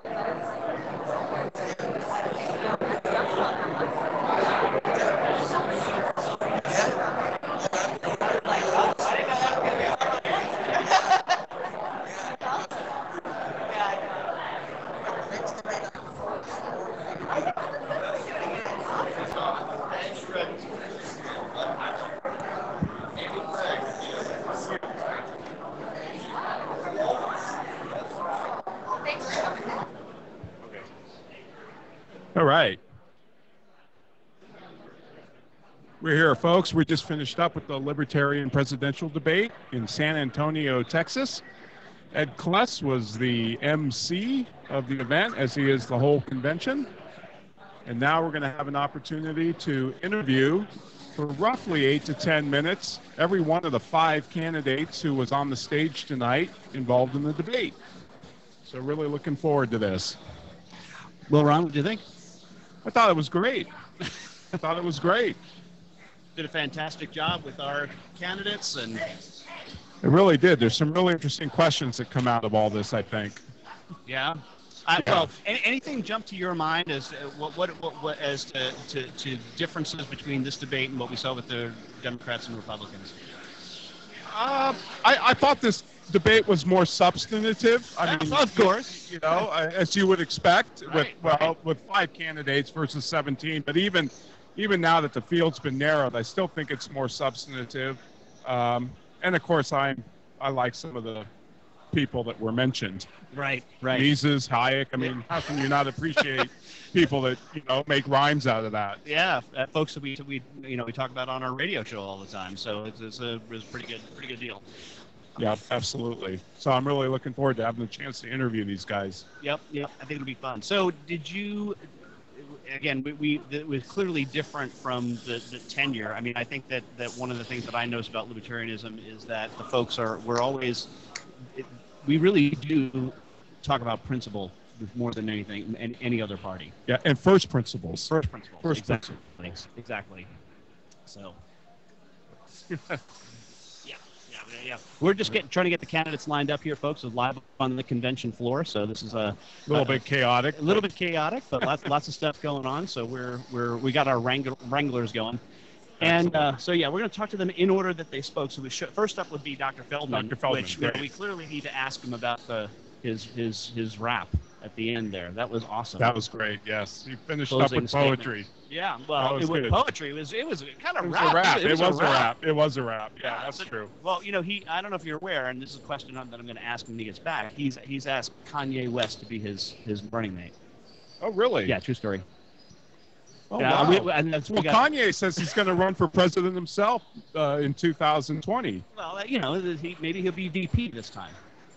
Oh, yeah, okay. Well, that would set him up. That's what I'm going to ask him is, how has Kanye responded at all? So.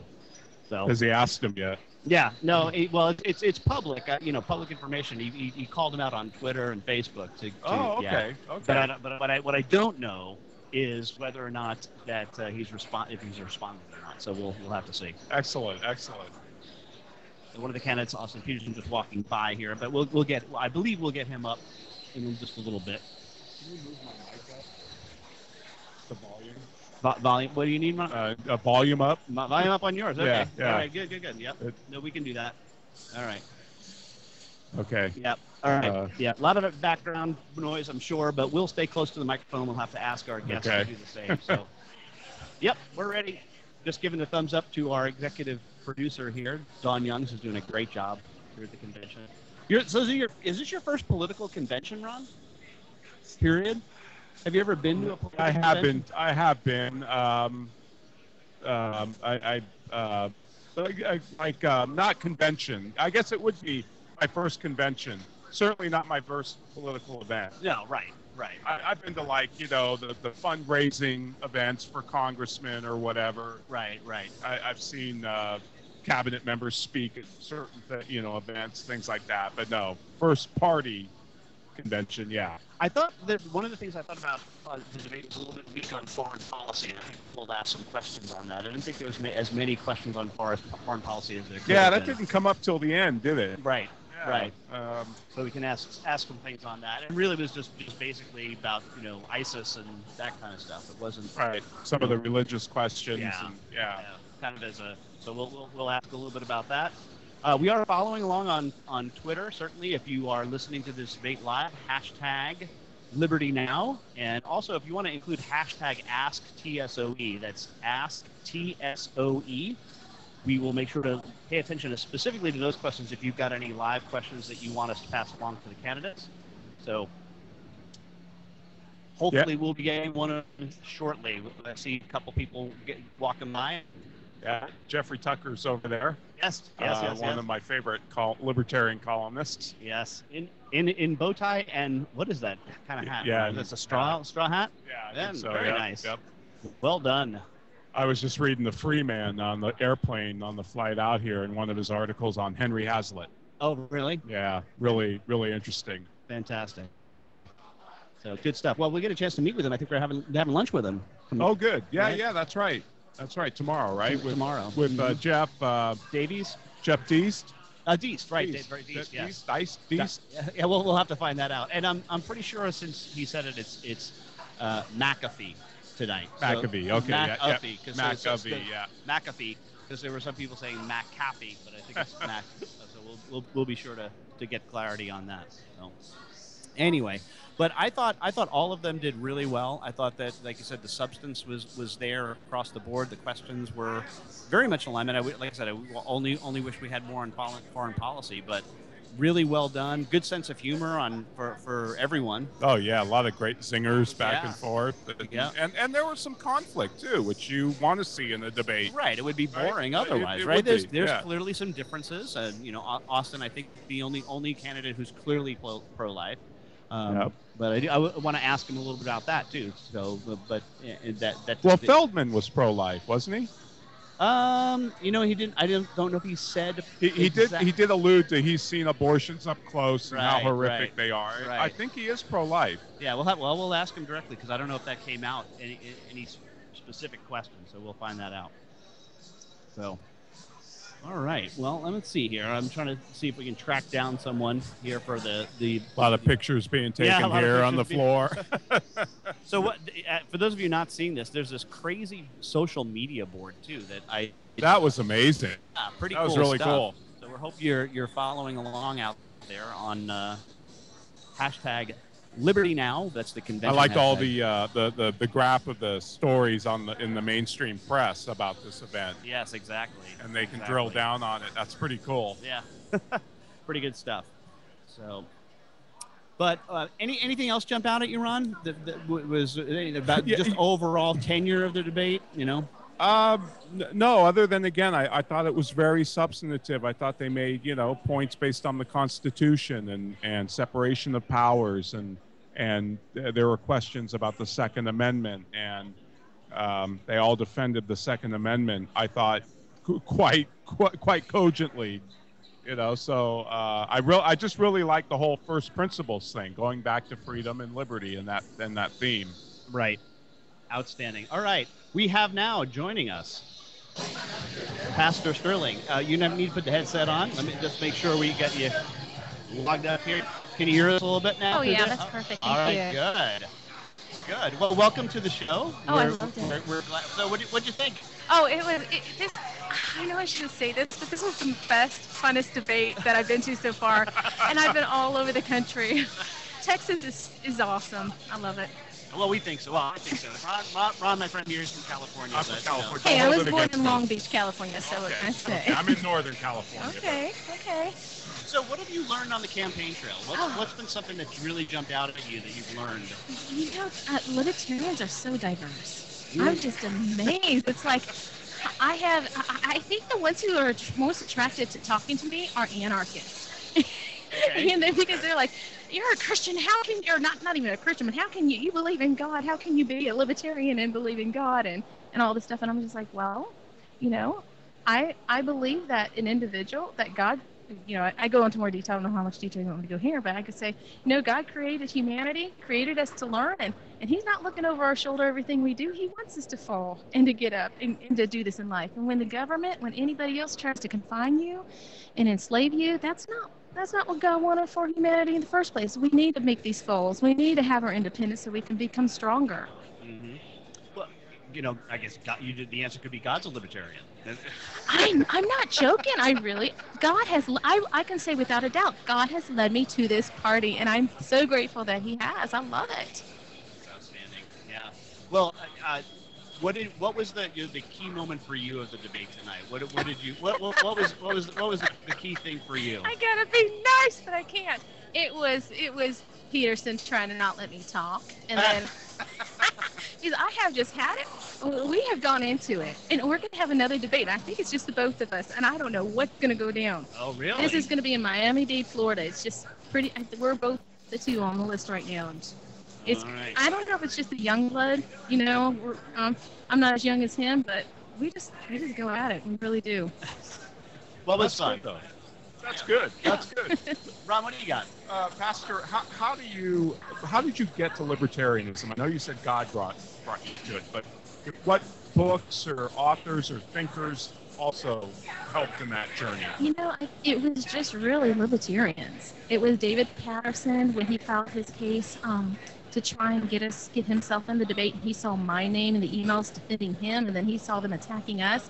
That was one thing, but then there was another man, and he was a libertarian. And I just found him. He did these raps for cars, and I wanted him to do a cool rap for me. And I loved his work. He just had this really creative niche. I loved it. And then I started talking to him, and he asked me all these questions. He could go, "You don't sound like a Republican." And I said, "But I was raised Republican." He said, "You sound like a libertarian." And when he said that, I just felt like, you know what?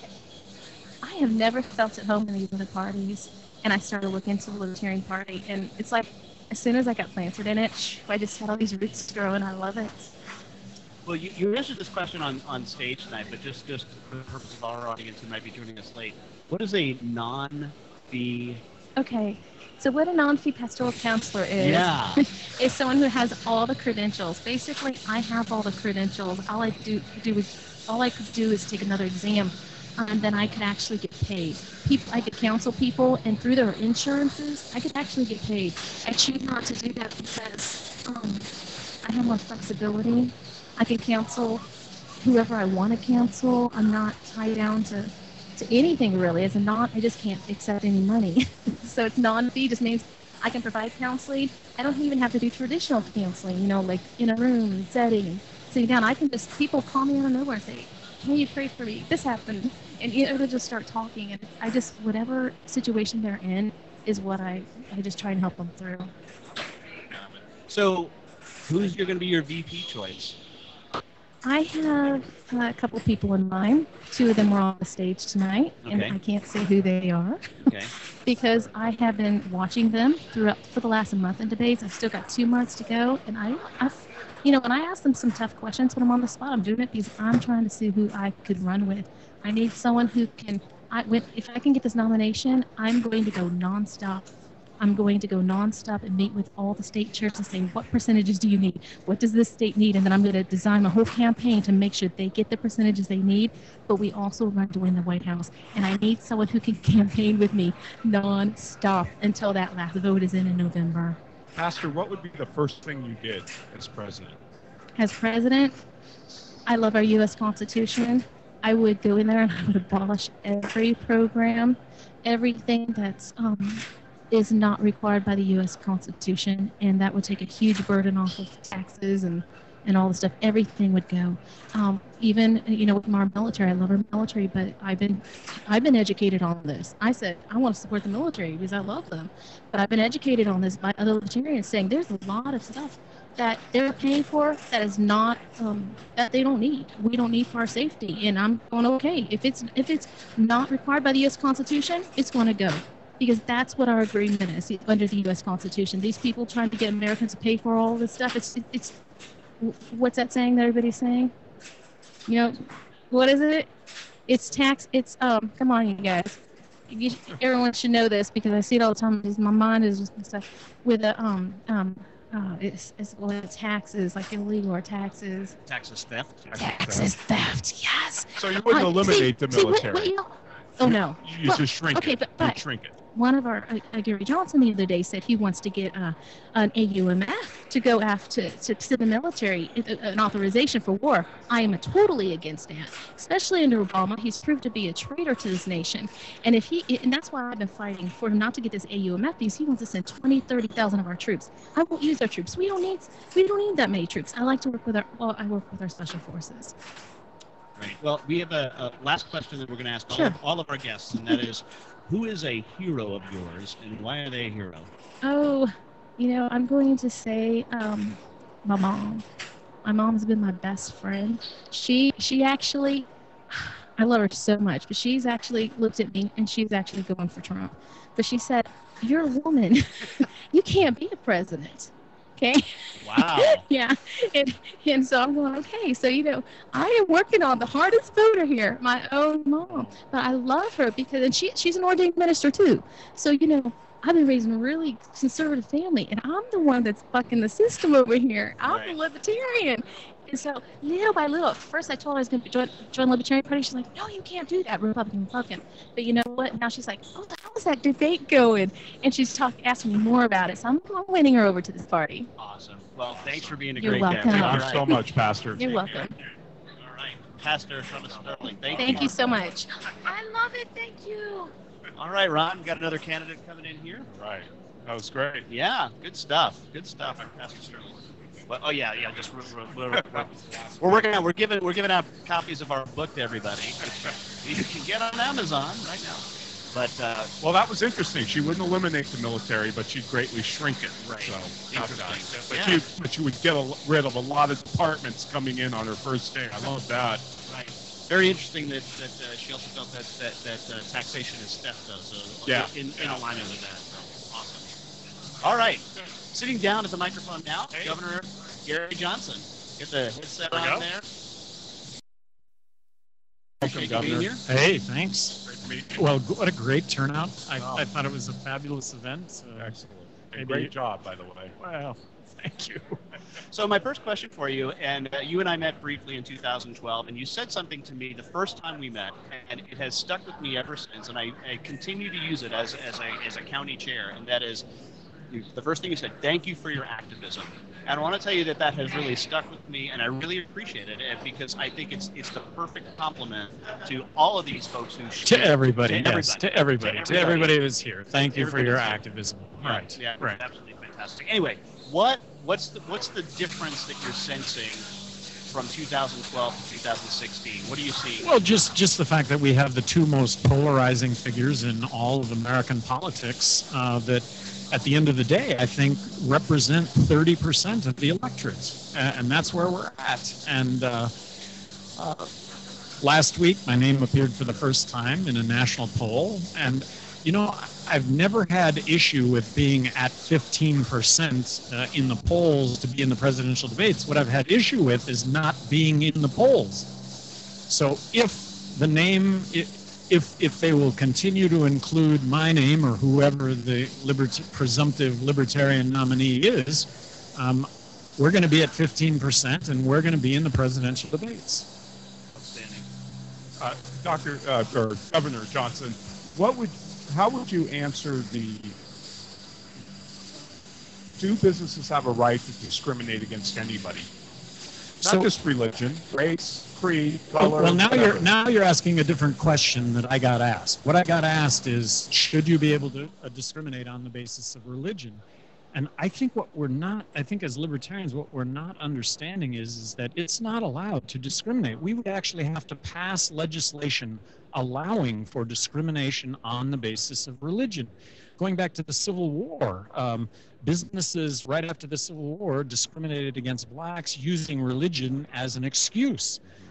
So I just want to apply the same principles with regard to a person should be able to discriminate to the person on the other side of the counter, the customer. And in this case, I don't think we should be associated. I am not personally going to be associated with discrimination of any sort.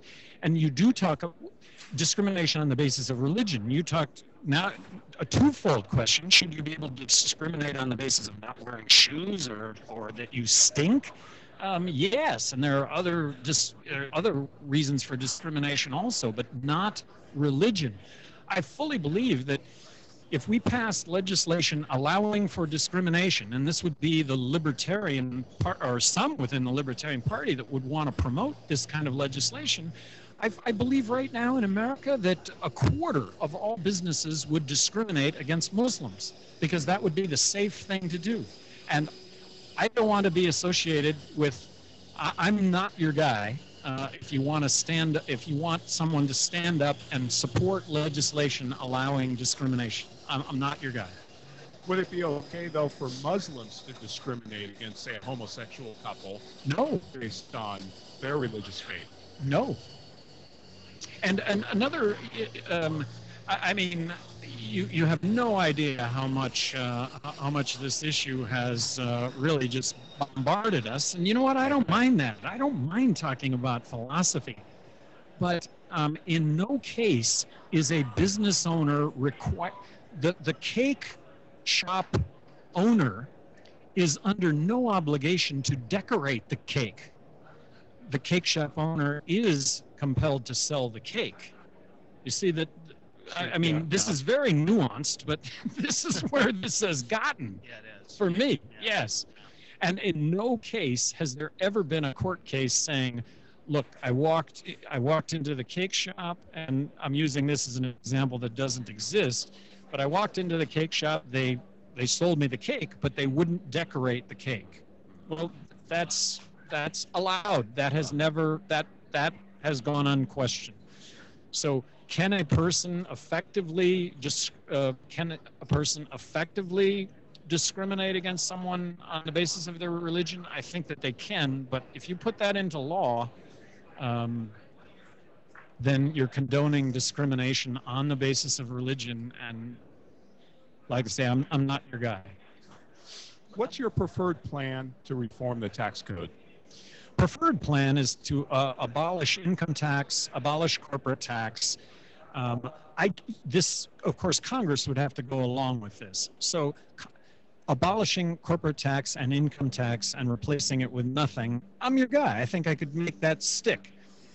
But I don't think Congress is going to pass that.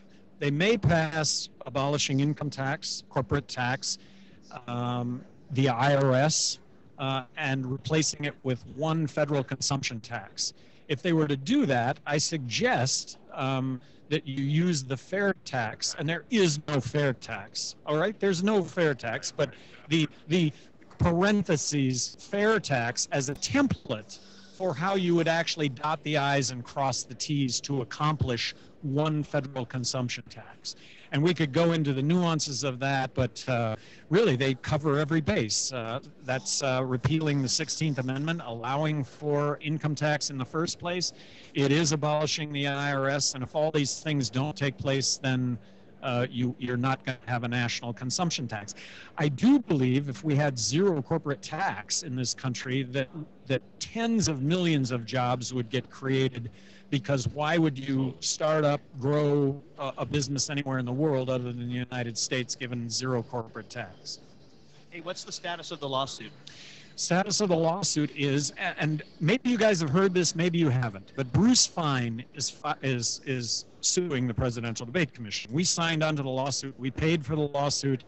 Bruce Fein's claim to fame is that he brought Nixon down in Watergate. In the next sentence, he will tell you that this is the biggest thing that he has done in his life, the debate against the presidential lawsuit. I don't know about you guys, but that's putting it in some pretty serious context. And we're suing on the grounds of antitrust legislation. The Democrats and Republicans collude with one another to exclude everybody else. And we also think that the media also is part of this. So oral arguments get heard in approximately 3 weeks. This will get heard timely. The decision will come down before the debates, and for that reason, the Supreme Court could well weigh in on this. And our contention is that if you're on the ballot in enough states to mathematically be elected, then you should be included in the presidential debates. In 2012, that would have included the Green Party and the Libertarian Party. We are suing on behalf of Jill Stein and the Green Party. They didn't put a penny into it, but it was the right thing to do. Okay, 2 quick questions, because I think one's really fast. Judge Gray, again, your VP choice. Well, first of all, Jim is impeccable reputation, impeccable integrity, honest. Yeah, he will step in and do this, but he's also of the mindset that if this actually takes off, and that would be at 15+ percentage points in the polls, to where I actually got consulted on the issues of the day by everybody. If that happens, there could be some really interesting people that come out of the woodwork and potentially want to run as the VP. The idea here is that the VP is somebody that needs to step in if, in fact, I do get elected. And by the way, I'm talking with my kids the other night, and they're like, Dad, are you really, you might just get elected. I mean, this is the situation right now. And Jim Gray would be an individual that could step in and do this, and no one would have issue with him because of his honesty, because of his integrity. Last question, who's a hero of yours, and why are they a hero? My heroes have been, I guess local, growing up, and it would be this combination of athletics and entrepreneurism and family. Those are, like I say, in my life, there are a lot of those people, but they're my heroes. Great. Governor Johnson, thanks for being on the show. All right, thank you, guys. Thank you. Austin Peterson, welcome to the show. Thank you for having me. What a night, huh? Oh, man, exciting. Job, by the way. Thank you very much. They keep talking about how young I am, but well, I've been around for a long time, guys. I got some grays. You're right. You're right about the young people changing the world. It's always people below 40.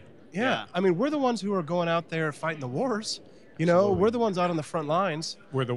They're the ones doing all the inventions, the innovations. I carried petitions for this party. I've put people on the ballot.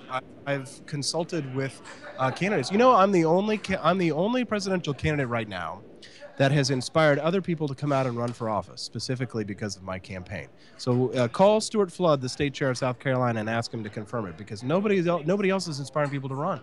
I'm inspiring the next generation, and I think that I deserve this because not only have I served the party faithfully, but I've served the movement faithfully. And because I think I've got the right ideas that can win.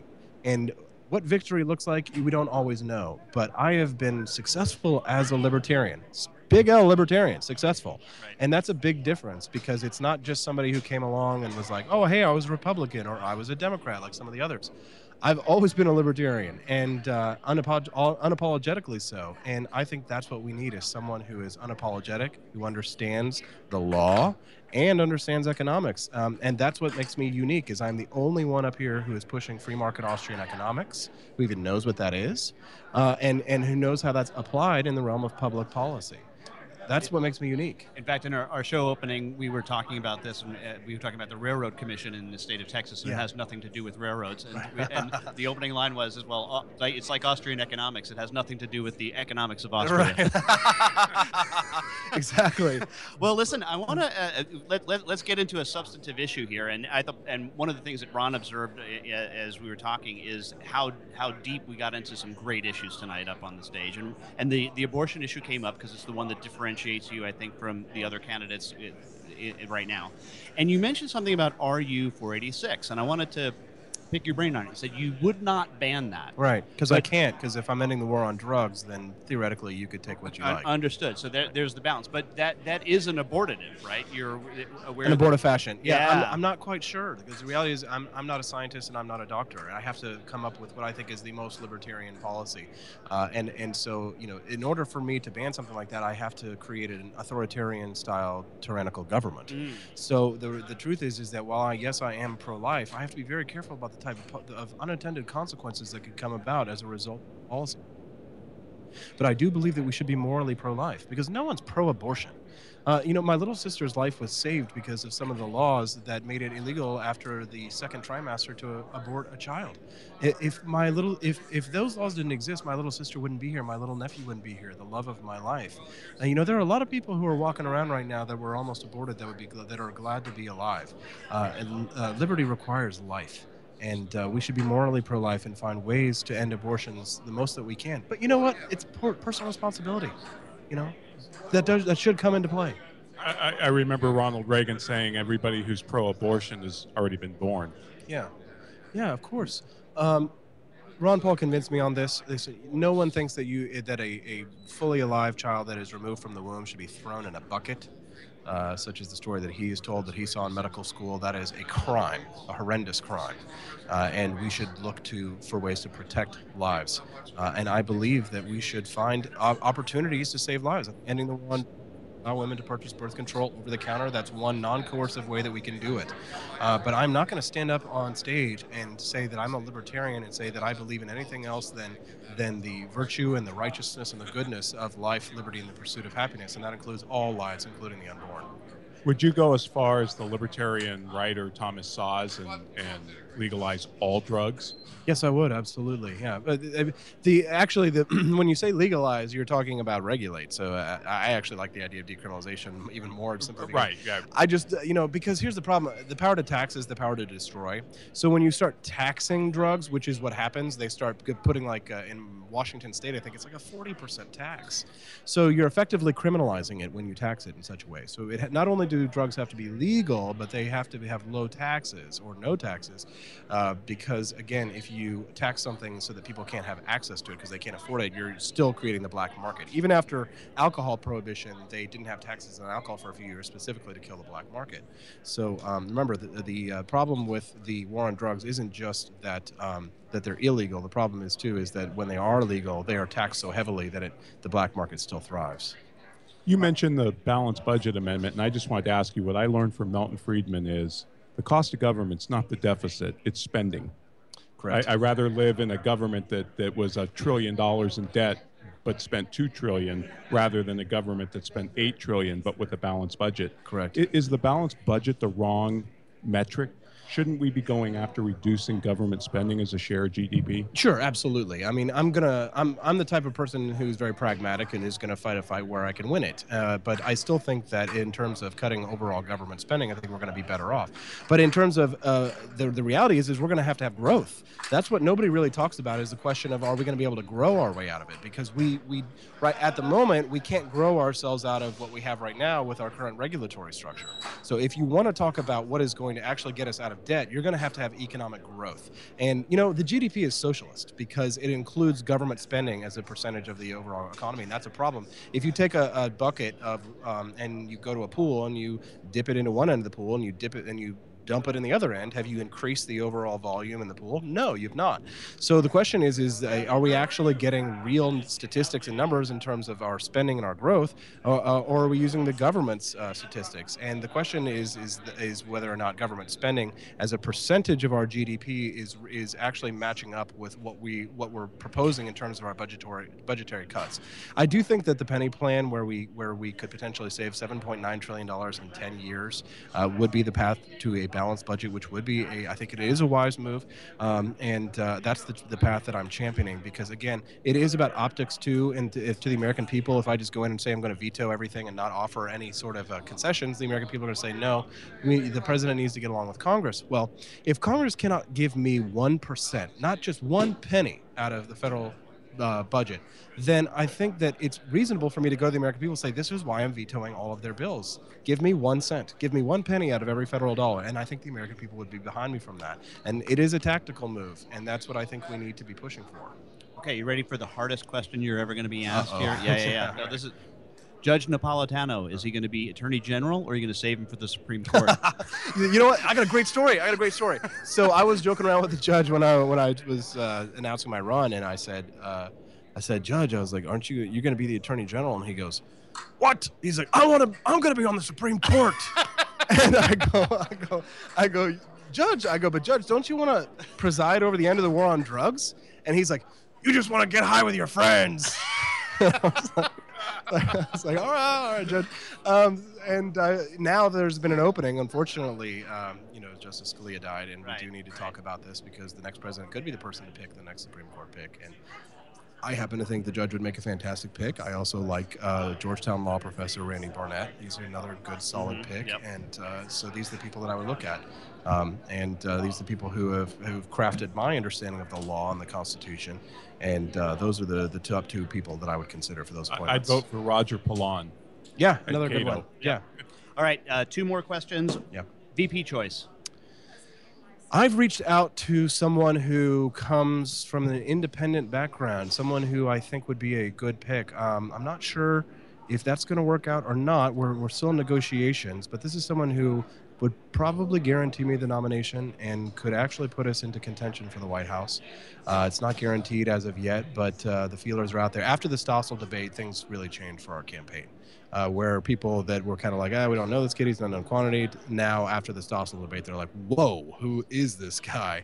This is what we're looking for. So now it's a game changer, and many of the VP candidates that I've been vetting who were a little on the fence before have started saying, hey, we want to be a part of what's going on over there because it sounds like you've got the right message. So yeah, I can't name them just yet, but it would be earth-shattering. All right. Last question. Yeah. Who is a hero of yours, and why are they a hero?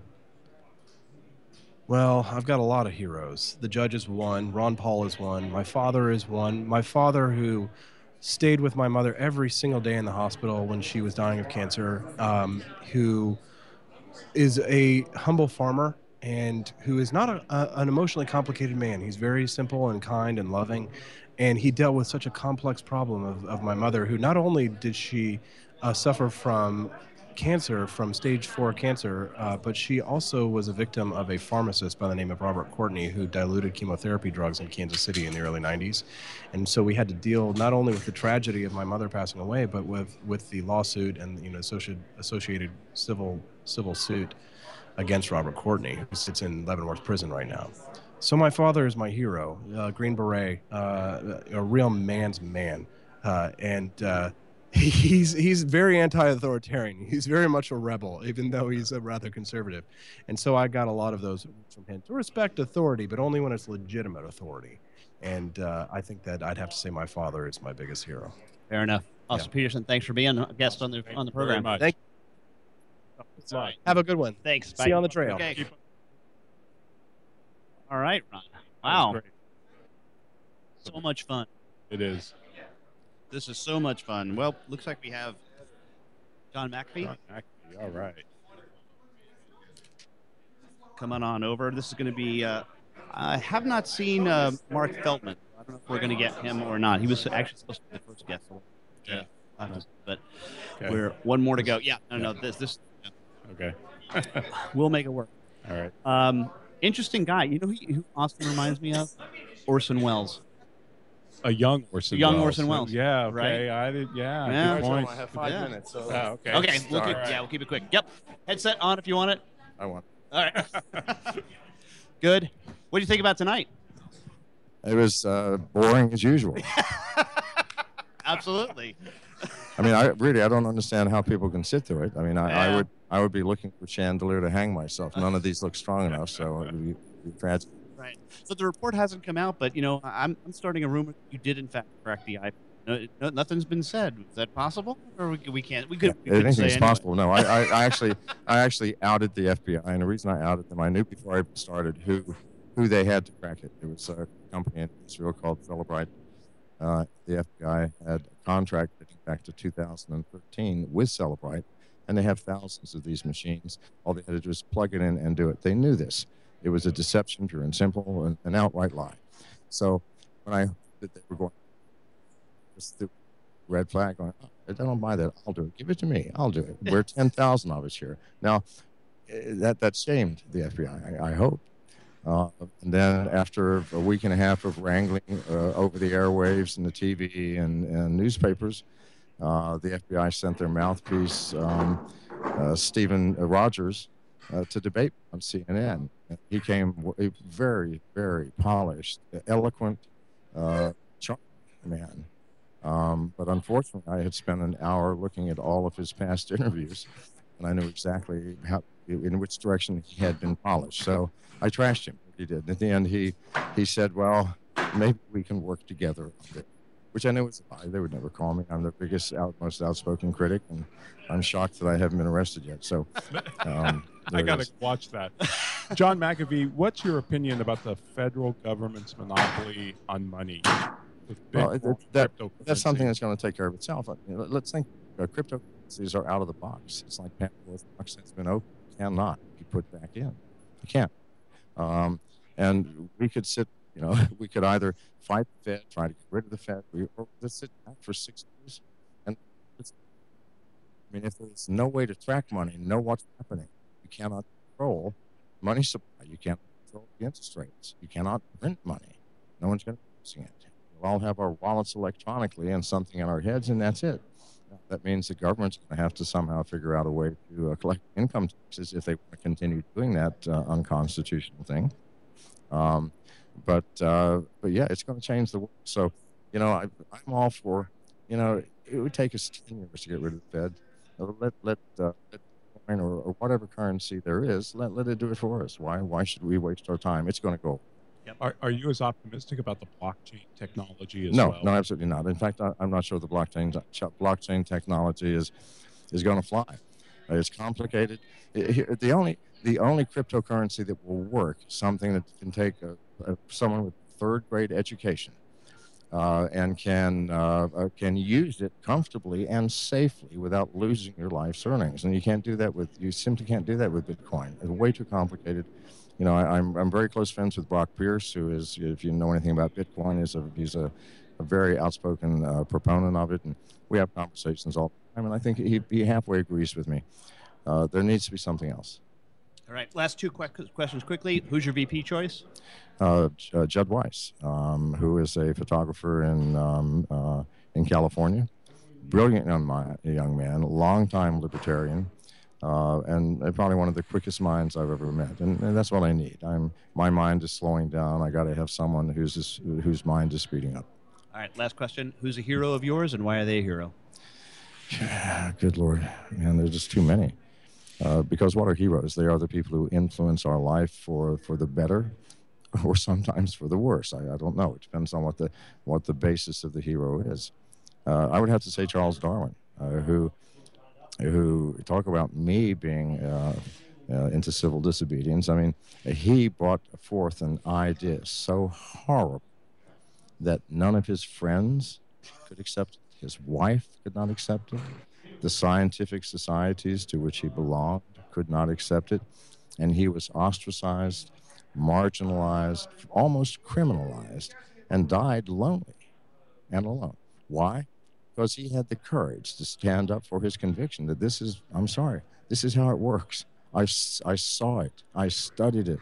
I wrote it in the most eloquent, beautiful way that I could. And I made it as soft as I could. And I'm sorry that you are all horrified. But you can imagine in the age where, God created the earth in 7 days, and we've been around for about 2,000 years. And Jesus, we did not come from monkeys, among other things. But we did. I'm sorry, we did. Tragic as that may seem, or as beautiful as it may seem, to see that evolution has such power and such purpose and such beauty, and it's unfolding as this mysterious, unpredictable thing that creates the magic of life. And so I read The Origin of Species cover to cover 2 times. I don't think I've ever met a person who's done that. In fact, the entire book. But Charles Darwin, my absolute hero. Outstanding. And I'm sorry, I have to run. That's quite all right. Thank you for being a guest. I appreciate it. All right.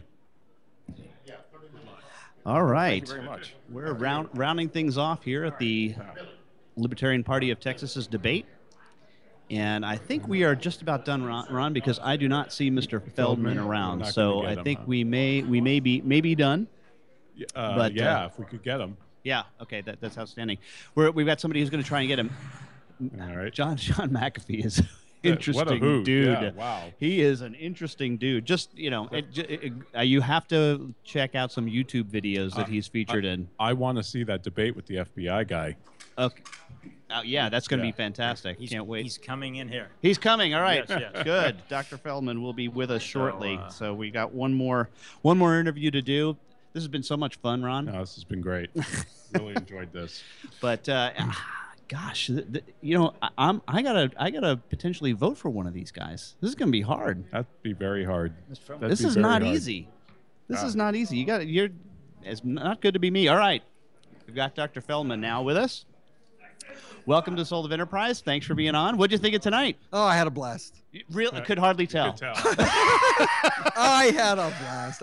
I'll tell you, each one of these debates, I'm getting more and more comfortable, having more and more fun with it. And every time I get a lot of positive feedback from the other candidates. You know, we make it interesting, and you know, I have a message, and you know, when you have a message, you don't have to convince yourself to do it. You can't help it. You know, it just comes out. Right. Well, listen, you know, you closed with, you said poetry. It was a rap, for gosh sake, right? It was great. Did Kanye write that for you? I wish he did. I'll tell you, though, it's very interesting. You know, what I look at is I looked at 2012. We had Obama won with 66 million votes. Romney had 61 million votes. The best candidate by far, Gary Johnson, had 1 million votes.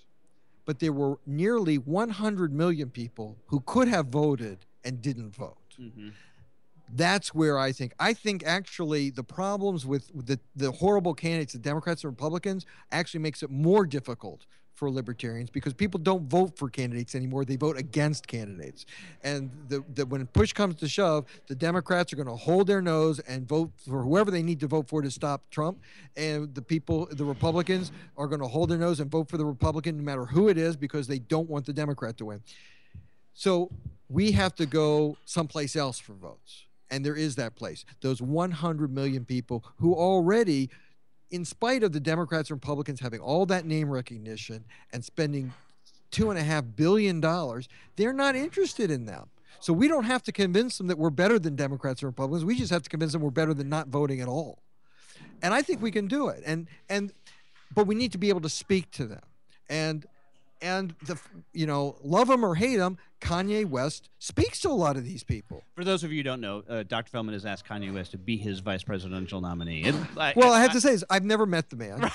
Okay, so I can tell you that I've used every single method, and I didn't go public until after I had tried through his agencies and through his fan clubs. His fan clubs think it's a great idea.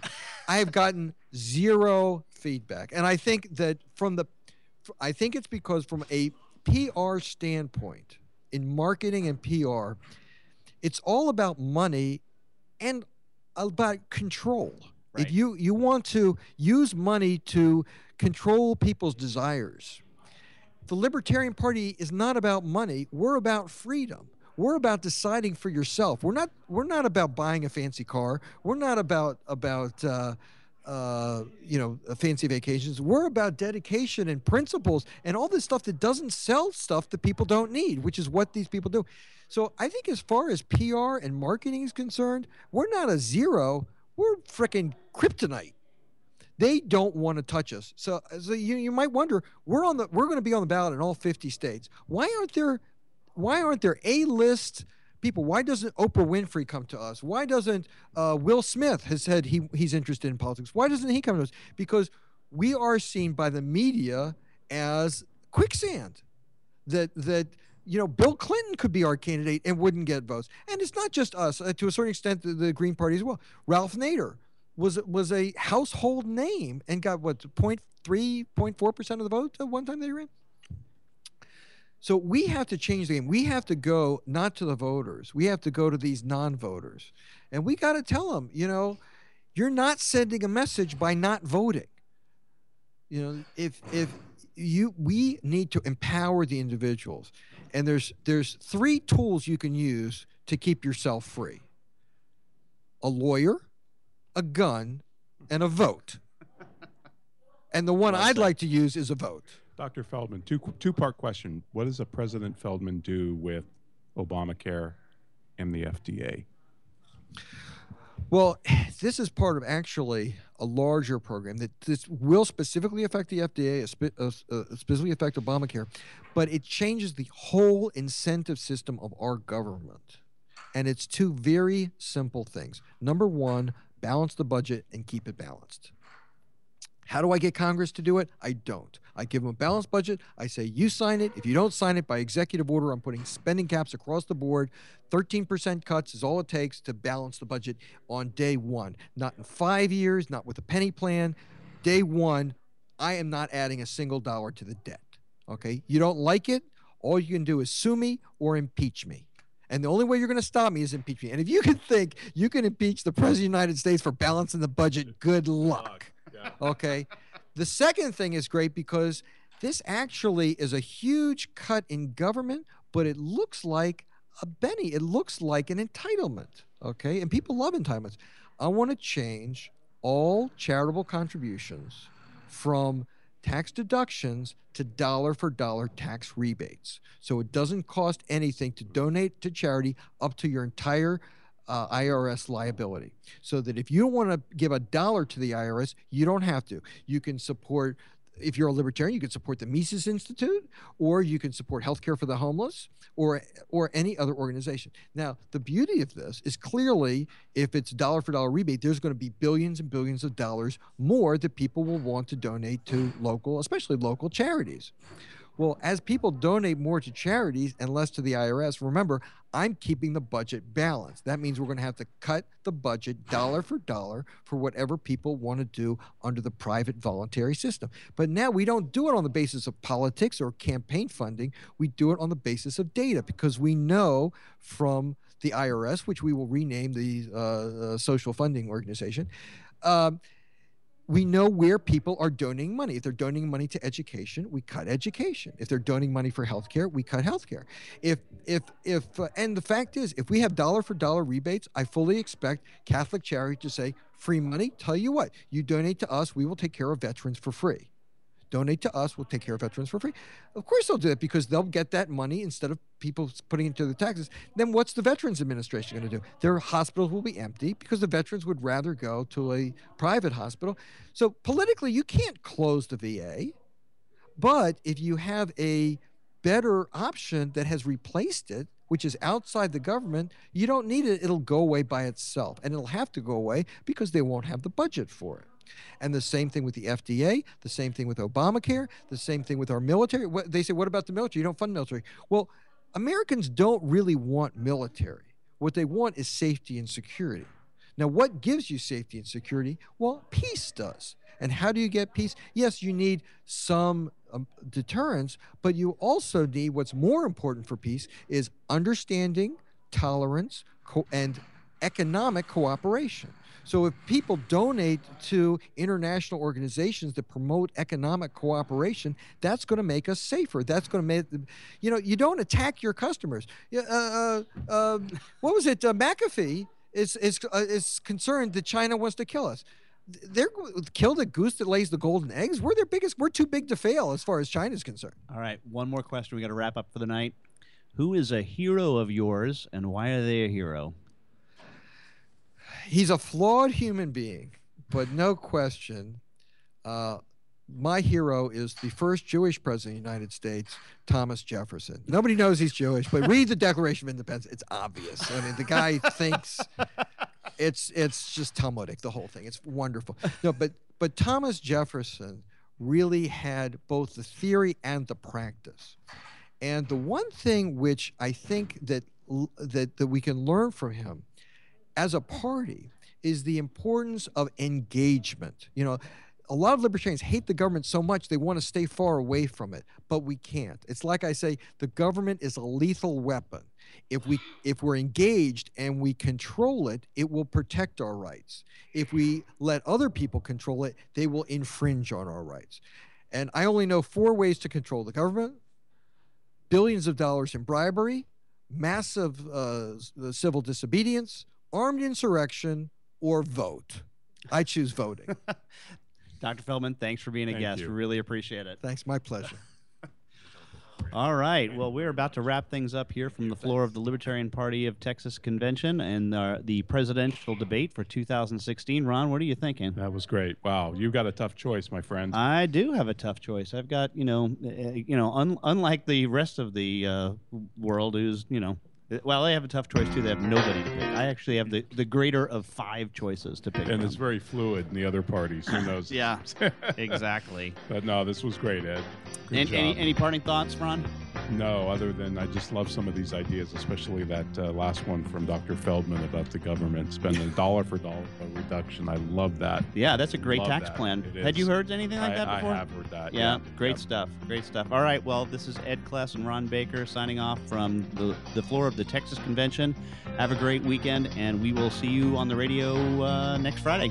Friday. All right. Good night, everyone. Bye. You want the truth? Face the facts. This is VoiceAmerica.com. Depend on it.